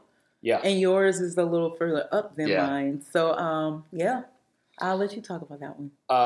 My number 4 is another one I'm going to pass back to you, which is Guillermo del Toro's Pinocchio. The only thing I will say about this movie right now is I have been waiting since this got announced, and I think it was like 2007-ish, 2008, maybe like somewhere around there. Mm-hmm. I could be getting that slightly wrong. This was announced a while back as something Guillermo del Toro was doing. I knew it was a passion project of his. He would bring it up every once in a while in interviews. I'm a huge Guillermo del Toro fan. And so I was very excited for this. And then we watched it, and the end just wrecked me beyond all compare. But we'll get back to that one. Okay, and so then I have another one to you as well, because we have similar. Yeah, our lists. top 5 are pretty close to one another. So we're giving it to the person that has it higher on their list. Yeah, this is why we're kind of playing checkers, I guess, with our top Hot 10. Potato. Yeah. So my number 4. Is That Black Enough for You, directed and written by Elvis Mitchell. Yeah. So he is a film critic. And I mean, I was really amazed by this one as well. Yeah. So this is actually my number 3. Okay. So we'll go ahead and just talk about it. Yeah. Is That Black Enough for You is something that I've been hearing a filmmaker, in this case a film critic, threatened for a long time to bring to us, and I've been so excited for him to finally do something about this, which is Elvis Mitchell. If you don't know who Elvis Mitchell is and you like podcasts, go and check out his show The Treatment. It's a KCRW show out of Santa Monica. He's been doing that show for years. You can find all the archives online. The Treatment is essentially him interviewing, it started as predominantly filmmakers, but over the years, he's expanded into all kinds of people. He brings in people who are just involved in culture, and he brings like culture critics, and he brings in, Mark Bridges did an incredible interview with him about Phantom Thread and the costumes in Phantom Thread.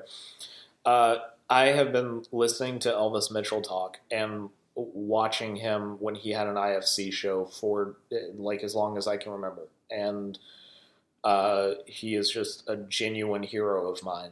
And he wanted to make this film that talked about his relationship to black cinema, in particular, a time in the, kind of mid to late 60s into the early 70s in which there was this boom with what we, kind of consider blaxploitation films. And, of course, there is both a positive and a negative connotation to that term that he talks about, in the film.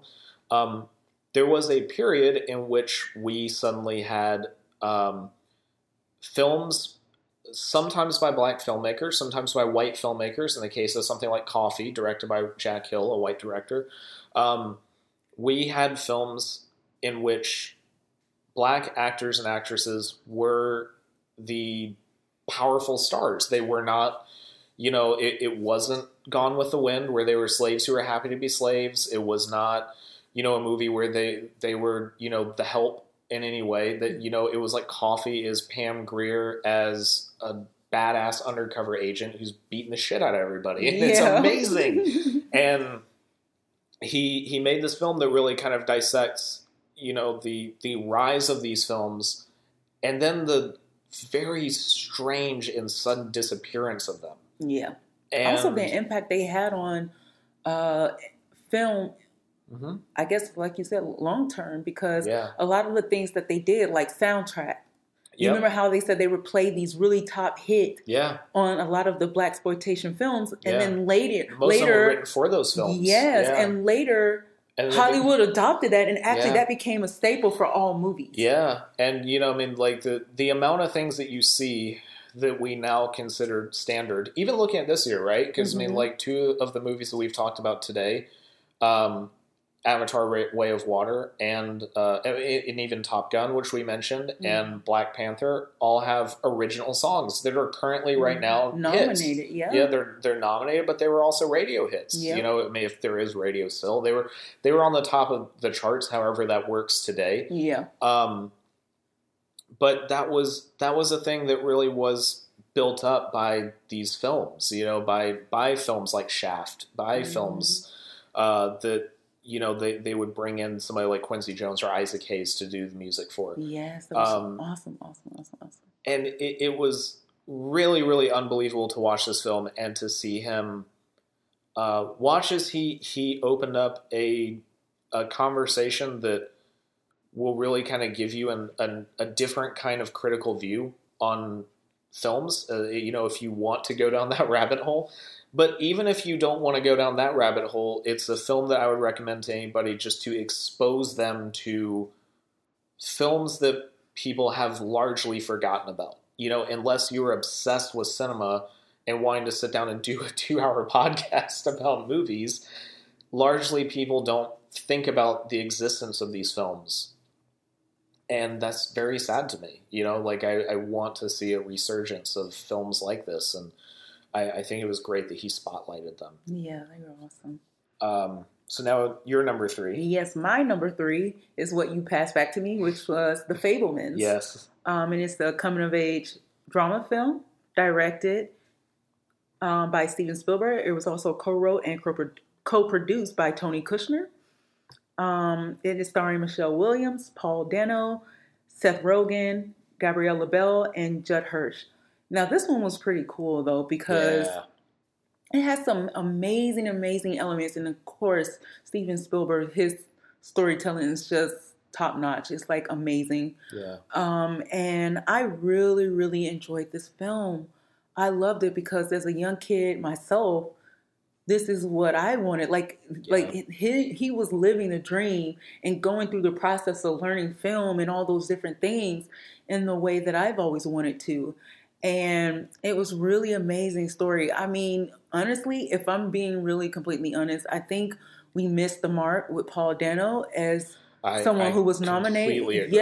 He should have been someone who was nominated for actor in a major role. He should have been nominated. I'm sorry. He really should have. He should have. And Seth Rogen did a pretty good job. And I think he should have had a nomination for supporting actor. Yeah. So that was some of my take on it, but it's a really amazing story. It is. I think, when you mentioned the Paul Dano thing, of course, Michelle Williams is getting a lot of love when it comes to nominations, deservedly so. She's incredible in the film. Mm-hmm. I think one of the things is that, because her character, if you don't know much about Spielberg's life, if you're coming into this as a film that you're just watching because you heard it was a sweet movie, her character can come off as eccentric with a capital E. Yeah. That's not really the reality of her. If you go in knowing a little bit about Spielberg, you know that it was a little bit more complicated than that. Mm-hmm. But that oftentimes is rewarded a lot quicker when it comes to nominations than somebody who can come in and be the gravitational center of a film. And that was really what Paul Dano was in that movie. He was, but he was so amazing because the way he supported his son, but at the same time, you can always see this clash because he didn't think it was viable. He didn't think it was a viable, career, like something that could, raise his family and financially be stable to raise a family on. Yeah. He didn't think that, but at the same time, you could still see the support there. Yeah, absolutely. And then later, he had to realize that the way you love films is the same way I love building computers and their applications and how they function and how they work with us in an everyday society and in work life.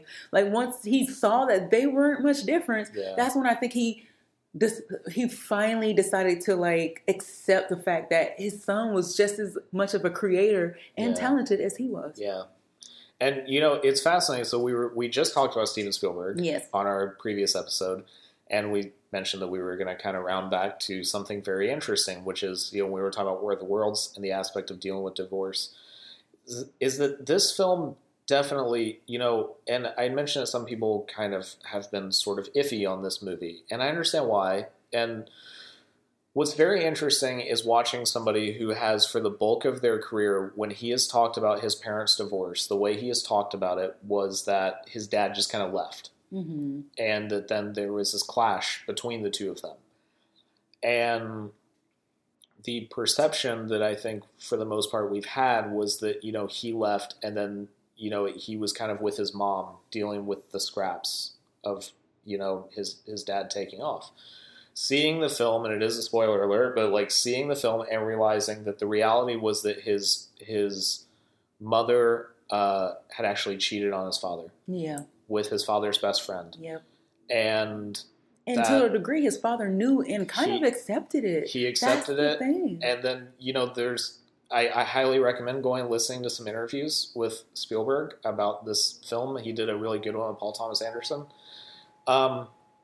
He, has kind of talked about the fact that, when his dad left, his mom left and remarried to his dad's best friend, and his dad kind of never really, from what he says, it doesn't really even seem like he ever had another relationship. And when asked why later in his life, he kind of said, well, your mother still needs me.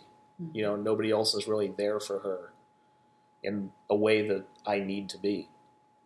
To watch Paul Dano embody that and take that on was just breathtaking. Yes, it was. And it was unbelievable. I just... Watching just the looks that he had on his face throughout that movie were just so pain-inducing throughout the entire thing that it's very rare that you see anybody do anything like that. I mean, and then, even all the way down to the way that Spielberg dealt with certain things, like the score in the film. Mm-hmm. We're sitting there watching a movie.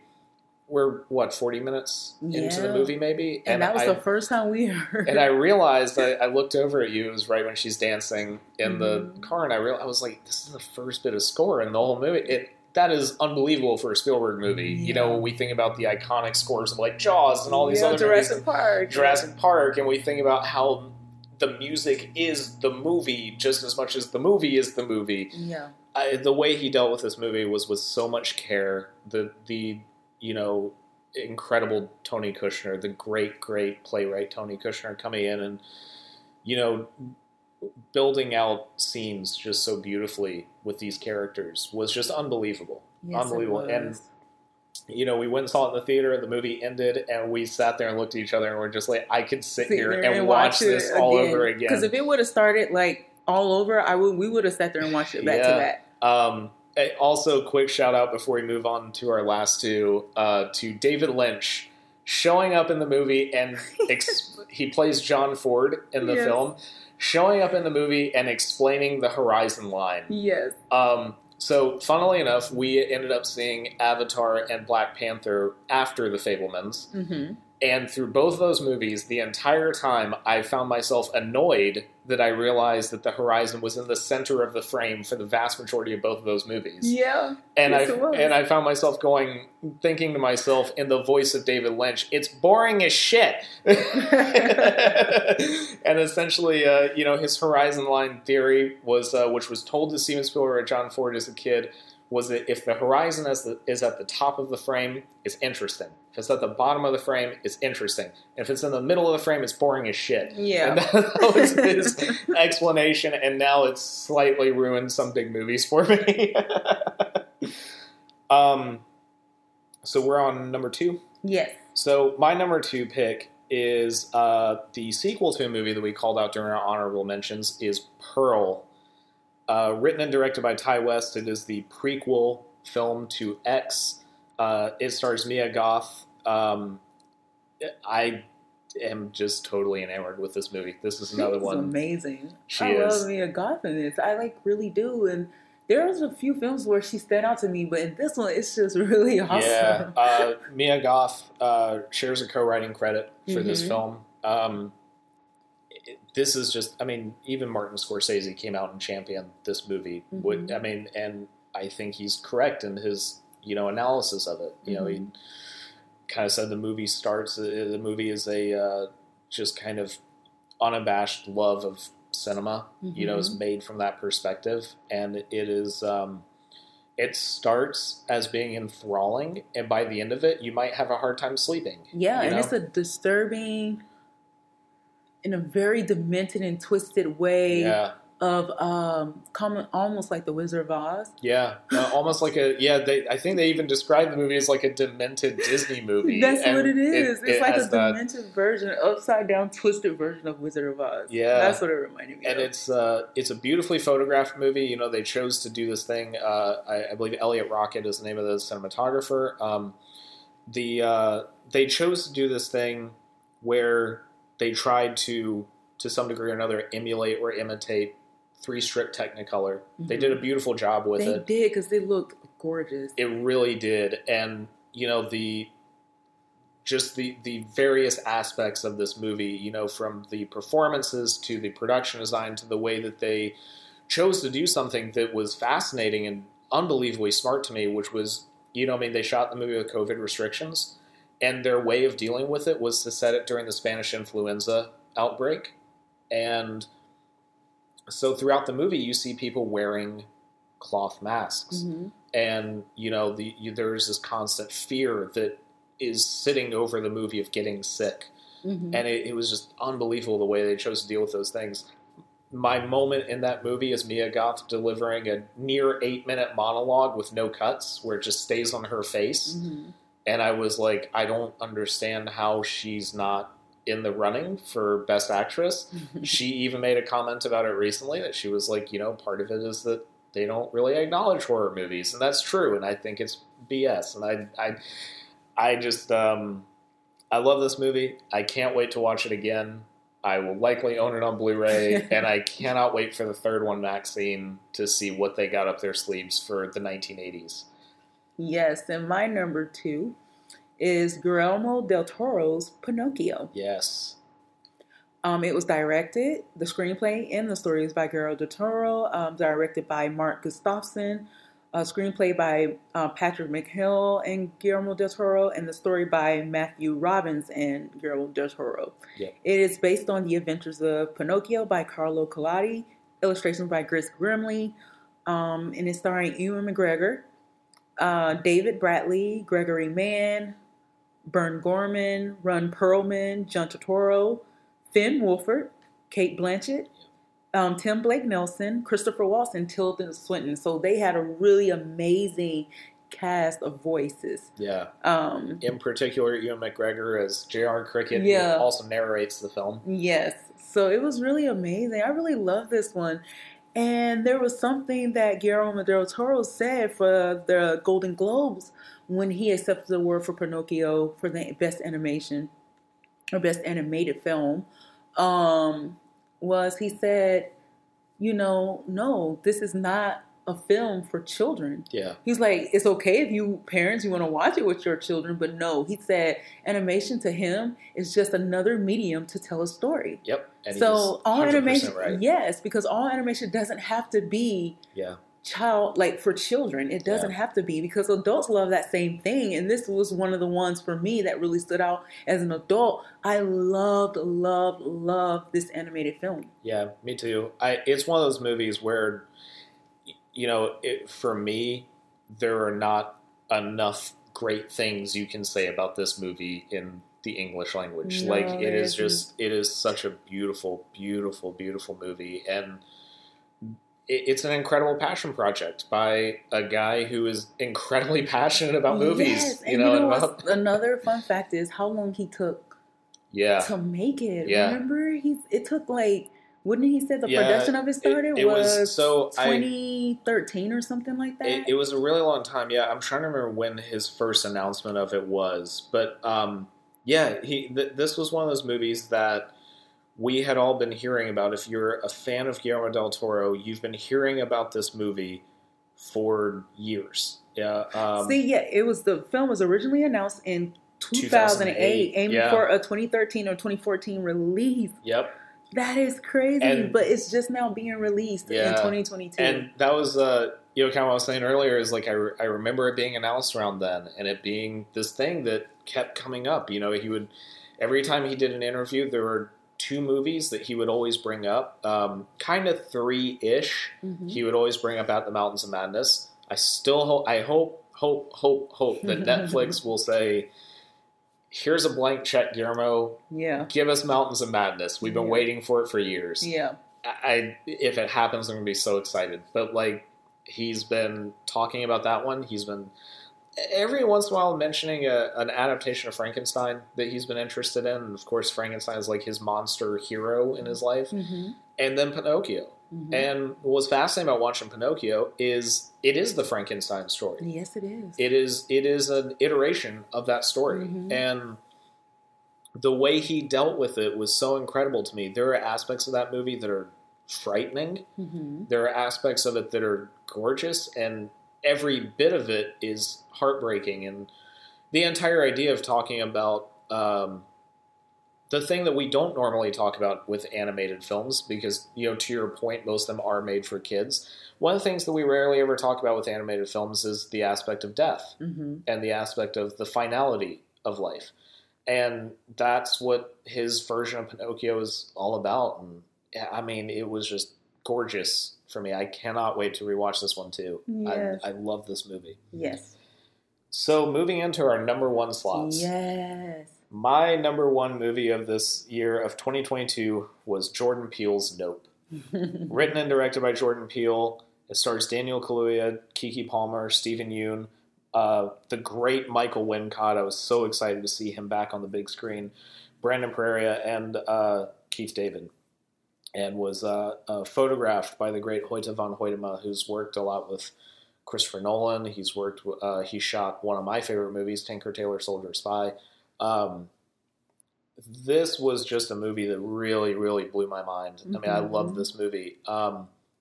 I don't think I quite love it for the same reasons everybody else seems to. Yeah.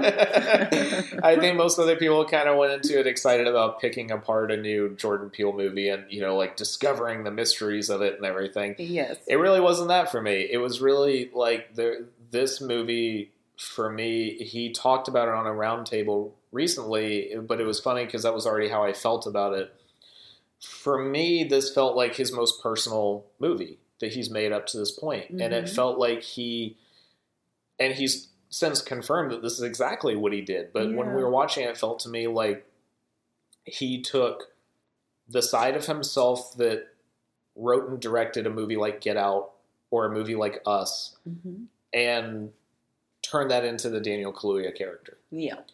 And then took the part of himself that can jump onto Key and Peele and put that into the Keke Palmer character and made those two characters brother and sister. Yes. The dynamic between the two of them is unbelievable. I could watch those two actors, Keke Palmer and Daniel Kaluuya, I could watch them up against a white wall reciting the dictionary and be enthralled. Mm-hmm. They are incredible together. They are. They're beautiful complements of one another. They are, because they're on the opposite end of the spectrum. Like, one is very extroverted and loud and out there and very like a showman, which is Keke's role. And then David Kaluuya is more reserved, more observant, more quiet. Yeah. But also is the backbone of the family, because he's the one that's kind of holding everything together, while Keke gets to like kind of be someone everywhere at once. Yep. And it's just an amazing story too. I mean, I love the fact that it takes place on like a black rodeo. Yeah. Yeah. Like, this is awesome. And it goes back to a little bit what we were talking about with, is that black enough for you, that what it chooses to do, I think, very beautifully, because it never turns into the centerpiece of the story, but instead allows it to be the thing that kind of pushes you into these two characters, is it also investigates the history of Black Americans on film. Yep. And, part of the whole entire story is that their great-great-great-grandfather was the jockey that was on a horse in one of the first moving images ever recorded. Mm-hmm.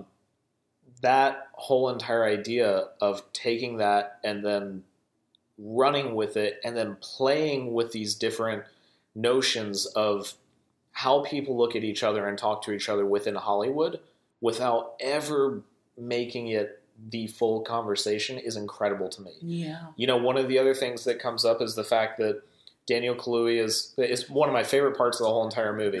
In the very beginning, Daniel Kaluuya's character is introduced, and his name is OJ, for Otis Jr. Yeah. And he is talking with a guy on a set, a first AD, first assistant director on a set, who says, "What's your name?" And he says, OJ. And this white guy looks at him and goes, "Really?" And, Daniel Kaluuya's response isn't, it's like it's so ingrained that everybody is going to say this to him that he just doesn't even react. No. It's just this blank. Yeah, like when I was growing up, as soon as when someone found out my name, I know it's so corny. Yeah. It's so corny, but that was just the truth of it. Like, anybody that was aware of Britney Spears would say that to me. Like, soon as they were like, "What is your name?" I'm like, "Brittany." "Oh, like Britney Spears?" Ha, ha, ha. Everybody would say that to me, and I was like, well, if you see our names, they're actually spelled completely different. They're actually kind of pronounced slightly different as well, because my name is spelled Brittany. Yeah. So it's really Brittany. Yeah. Like, that's really how you pronounce my name. But of course, when people say Brittany, I just accept it, because people don't have to do the hard T's. People don't have to say Brittany. Yeah. So I don't care that someone doesn't pronounce my name hard that way. Yeah. But her name is Brittany. It's literally pronounced Brittany, while mine is Brittany. It's spelled completely different. Yep. But people will still throw those little things in, like, "Oh, like Britney Spears," and I'm like, "Oh, please stop it!" Like, I used to hate that. and them playing with all of these notions of identity in this movie without, while still making it a comment on, we're talking about Steven Spielberg, on that almost Spielbergian idea of what is spectacle. Yeah. And why are we today in the information age so obsessed with it? Mm-hmm. That was really, really fascinating to me. I also just love whenever Stephen Yeun can show up in a movie. Mm-hmm. I'm a huge fan of his. Of course, he was Glenn on The Walking Dead. Yes. And I loved him essentially coming in and playing the villainous character of the story. I thought that was great.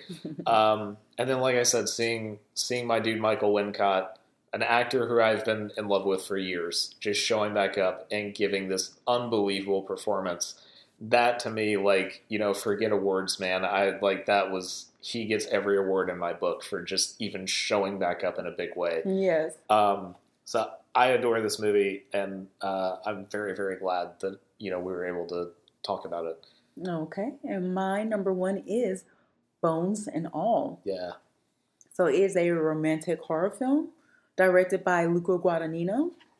And it is based on the 2015 novel Bones and All by Camille DeAngelis. The film stars Taylor Russell and Timothée Chalamet as a pair of young cannibals who flee together on a road trip across the country and develop feelings for each other. Some of the other actors are Michael Stuhlbarg, Andre Holland, Chloe Sevigny, David Gordon Green, Jessica Harper, just to name a few. Yeah. And this was a really amazing one too, because this. Did you mention Chloe Sevigny? I did. Oh, okay. Yeah. Sorry. Yeah. Yeah, I sure did. Yes, Scott, I did. I was grabbing my water. But this was an amazing film for me, and this is my top number one because these are the kind of films that really inspired me to want to like write and make my own. Yeah. And I love this one. I love this romantic like coming of age story because they're very young. Mm-hmm. And you see how they both have this monster inside them, but on the outside they're very beautiful, kind of soft-spoken people actually. And when you hear the story of Timothée Chalamet's character, how he talks about how his dad was, and all the things that they were, these protective and like beautiful young people that kind of also too just had to accept that monster part of them more sometimes often than we don't in real life. Mm-hmm. Like there's probably like a monster side to all of us. Yeah. But many of us try to bury it deep down inside and we don't accept it. Yeah. And of course, the fact that we don't is because a lot of society like looks down on that. But not because of that, but also because sometimes your monster is unattainable. It's like you know how you say it's very tangible, and it's very untamed. Yeah. So sometimes you have no control over it. And that's the sad thing with some people. It's like they have no control over that monster. Well, most of us do. And they kind of just tried to have control, but they didn't. Yeah. And I love that contrast in the film, how I would see them being very beautiful, young, naive, gullible people on the outside, but they had this monster that would rip you to shreds and literally eat you, bones and all. Yeah. So that was really kind of an awesome story. And it was really cool to see Luca Guadagnino, Timothée Chalamet, and Michael Stuhlbarg all get back together again. Yes. Because they were from Call Me By Your Name. Yeah. So it was nice to see. Jessica Harper as well, who had just done Suspiria with it. And of course was in the original Suspiria, came back for that one and came back again for this. Yes. Very exciting to see her. So it was an amazing coming of age romantic film. Yeah. And I melted. Like I melted into my seat. And that's why I think this is my number one. Because all these movies had a very profound and beautiful, positive effect on me. Yeah. But this one melted me. So this is why this is my number one. I also want to just mention that while Bones and All did not make my list, it is the soundtrack that I have listened to the most this year. Really? The Trent Reznor Atticus Ross. Of course, I'm an enormous Nine Inch Nails fanatic. But then, we were singing the song. Yeah, we were listening to the song. We were listening to the song before we even saw the movie. Yep. As soon as the soundtrack came out, I was like, "You're not going to believe it! Trent sings on the new soundtrack." And then we see the movie, and you see the context of that song, and it's like, "Whoa!" Yes. Like it really is like a smack in the face, and it's incredible. So I will say that of all the movies that came out this year, that is still getting play from me. Yes. Like I'm still playing that soundtrack over and over and over again. I'm also really excited to see that they actually specifically, Trent Reznor, Atticus Ross, are teaming back up with Luca Guadagnino on his new movie that I think he's just finished shooting, which is a tennis drama starring Zendaya. Oh, awesome. I think Mark Rylance is coming back for that one too, but I can't remember. But yeah, this was a cool movie. I was kind of blown away when I found out that this is based on the kind of a YA novel. Yes.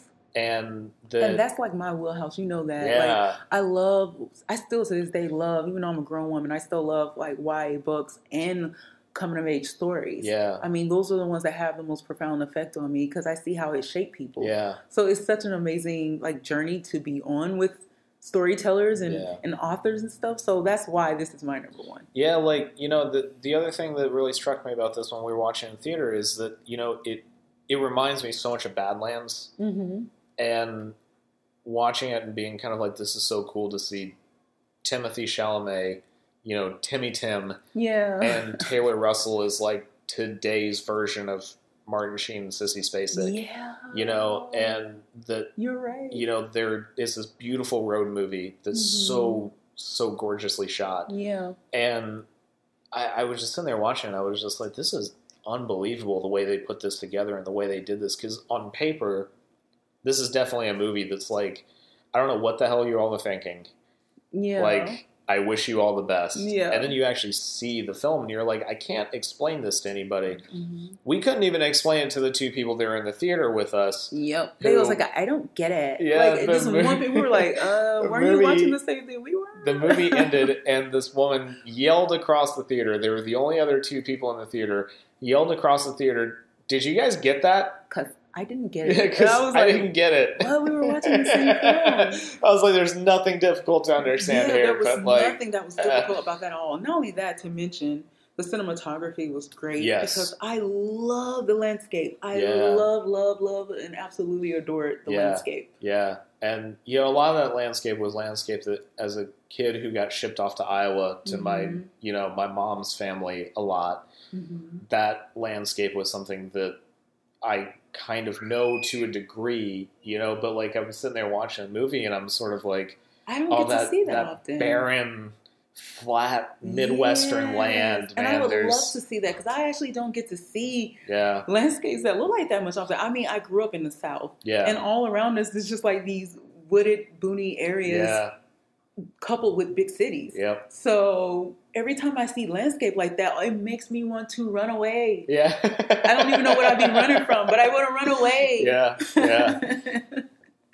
But that's awesome. So that's our top 10. Do you have any final thoughts on our top 10 on the movies from this year that we saw? No, I think as well as them being our top 10, I think there are also recommendations. Yeah. So we'll just go and watch them. A lot of them are very easily and accessible. Yep. I don't know about Bones and All yet, like where that would be located. But if it would be located anywhere, it would probably be HBO Max or something once. I don't know. Oh, Amazon. It could be Amazon Prime. It might be Amazon or possibly Apple. I can't remember who. I think A24 was the distributor, so A24. It might end up being like an Apple thing. Yes. But yeah, like it's still, regardless, I think it's pretty easy to rent. And I think it's probably Pinocchio is also Netflix. Netflix, is that black enough for you? Is Netflix. Pearl, we were able to rent on Apple Plus. Nope is on Peacock. Mm-hmm. The Fabelmans does not have a streaming release, but should end up being on Peacock since it is a universal. And if you want to see it right now, it's for a limited time. It is in theaters. Yep. Yes. But yeah, so thank you all for tuning into this. So we're going to take a quick break, and then we're going to come back and very quickly go over our Oscar bets for best, all the categories and everything. Yeah. All right, so we are back for last but certainly not least. We are going over our Oscar bets. Yes. So what we've decided to do was to put down $5 per category on who is going to win which award at the Oscars. Yeah, for which categories? We are, so essentially the deal is that if neither of us get it, you just don't get anything out of it. Mm-hmm. If one of us gets it, then that's $5 to you. And then if we both get it at the same time, so we have one category that we're both banking on the same person. Yeah. Then it just cancels each other out. Yeah. Or you get nothing. Yeah, really. You get nothing. And then at the end of it, whoever has the most, whatever their categories that they won total up to, then that's the person that gets the payout. That's the person that gets the payout. Okay, awesome. The Oscars, of course, are made on March 12th this year. So we're going to go ahead and talk about what we have for our predictions now. And then on March 12th, we'll see. We will be recording through each commercial break come Oscar time. Mm-hmm. And kind of updating as we go along with what we're winning and losing. Yes, we were retaliating. Yeah, so that'll probably be just a stupid episode of frustration. That'll be great. So very excited for that. So starting out, we are running through the categories in the order that they are listed on the Oscar website, on the Academy's website. So starting with lead actor. For me, I am putting down Brendan Fraser in The Whale. Okay, and for me, I am putting down Austin Butler for Elvis. Which, that might end up happening. I think there's also a pretty good chance that Colin Farrell might get it. Neither of us might get anything for Banshees of Inisherin. Yeah. For supporting actor, I think we both have the same person. Who do you have? Ke-Huy Quan. No, I got Brendan Gleeson. Oh, wow. Okay, so for me, I am going after Ke-Huy Quan for Everything Everywhere All at Once. Yeah, I'm going after Brendan Gleeson. I changed mine. I was like, nah, I'm going to pick Brendan Gleeson. All right. For lead actress, I am betting against Cate Blanchett. I think you are as well, maybe? Yes, I'm going for Michelle Williams. And I'm going for Michelle Yeoh. So as far as we're concerned, it's the two Michelles head to head. For supporting actress, I got Hong Chow for The Whale. I am not expecting to win this one. And for the supporting actress, I got Angela Bassett for Black Panther. You can have my $5 now. For animated feature, I am again stepping out on a limb with Marcel the Shell with Shoes On. And for the animated feature for me, I am putting all my bets on Pinocchio. Which is a smarter idea. For cinematography, I am going to put it all on James, I believe it's Friend, but it might be Friend, for All Quiet on the Western Front. And then for cinematography, I picked Tar because even when I was looking at the cinematography myself, it was so gorgeously shot that I was like, no, I have to pick Tar. It is. That's funny because for directing, I am hedging my bets on Todd Field for Tar. Okay, and for directing me, I'm betting my hedge on Steven Spielberg for The Fabelmans. And for editing, I am going to go ahead and put Top Gun Maverick up for it. I'm feeling pretty good about Top Gun Maverick when it comes to those technical awards. So. Yes, so film editing for me, I put Tar again. I picked Tar. Okay. So, yes, those are two for me. For international feature, I'm going for All Quiet on the Western Front.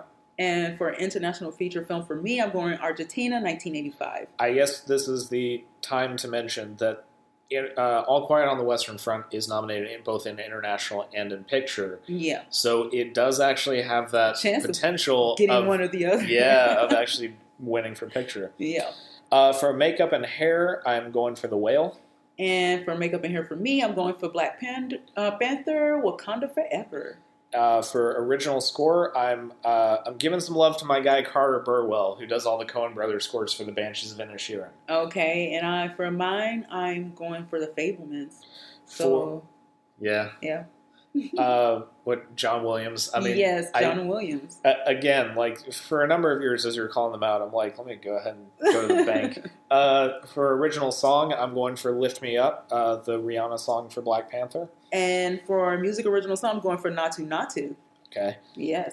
For picture, this is an interesting one. Yeah. I am going to hedge my bets on Everything Everywhere All at Once. I think that it has a good shot, weirdly. Okay, and for Best Picture for me, I'm betting everything on The Fabelmans as well. So, for sound, back in these technical awards, I'm going again for Top Gun Maverick. And for sound for me, I'm going for Avatar, The Way of the Water.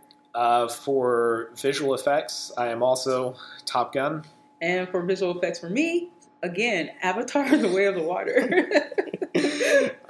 For adapted screenplay, I'm going to give some love to my dude Rian Johnson for Glass Onion. And for adapted screenplay for me, I actually chose All Quiet on the Western Front. And for original screenplay, I'm going for Todd Field for Tar. And for original screenplay for me, I'm going for The Banshees of Inisherin. So we also had the opportunity or the option to throw in something for. Of course, we didn't cover every single category. Mm-hmm. To throw in something for extra points. So for me, I'm going to, in hopes of a few extra points, throw in the Nan Goldin documentary, All the Beauty and the Bloodshed, a documentary about Big Pharma that's got some good praise this year. Okay, and my extra point is for costume design, and I'm going for Ruth Carter for Black Panther, Wakanda Forever. Awesome. So we will, on March 12th, come back and see who got what. And, I don't know. I'm hoping that I can get a little bit extra cash out of this. I know. Look, we both have a chance to win almost $100 in bet. Yep. But, Yeah, let's see. Yeah. I doubt it would be anything that close. No, I'm pretty sure it's going to be like a 20 to one or the other, if even that. Yes. Well, awesome. So that was our episode for today. When we come back, we are coming back with a very special birthday episode talking about John Hughes, one of your favorites. Yeah. So directors and writers, one of my favorites. So we will be coming back and doing a special episode on John Hughes, and after that we'll be, finding some other crazy stuff to watch and talk about. But hope everybody enjoyed, and we will see you next time. I'm Scott. And I'm Brittany. And this is the Film Cafeteria.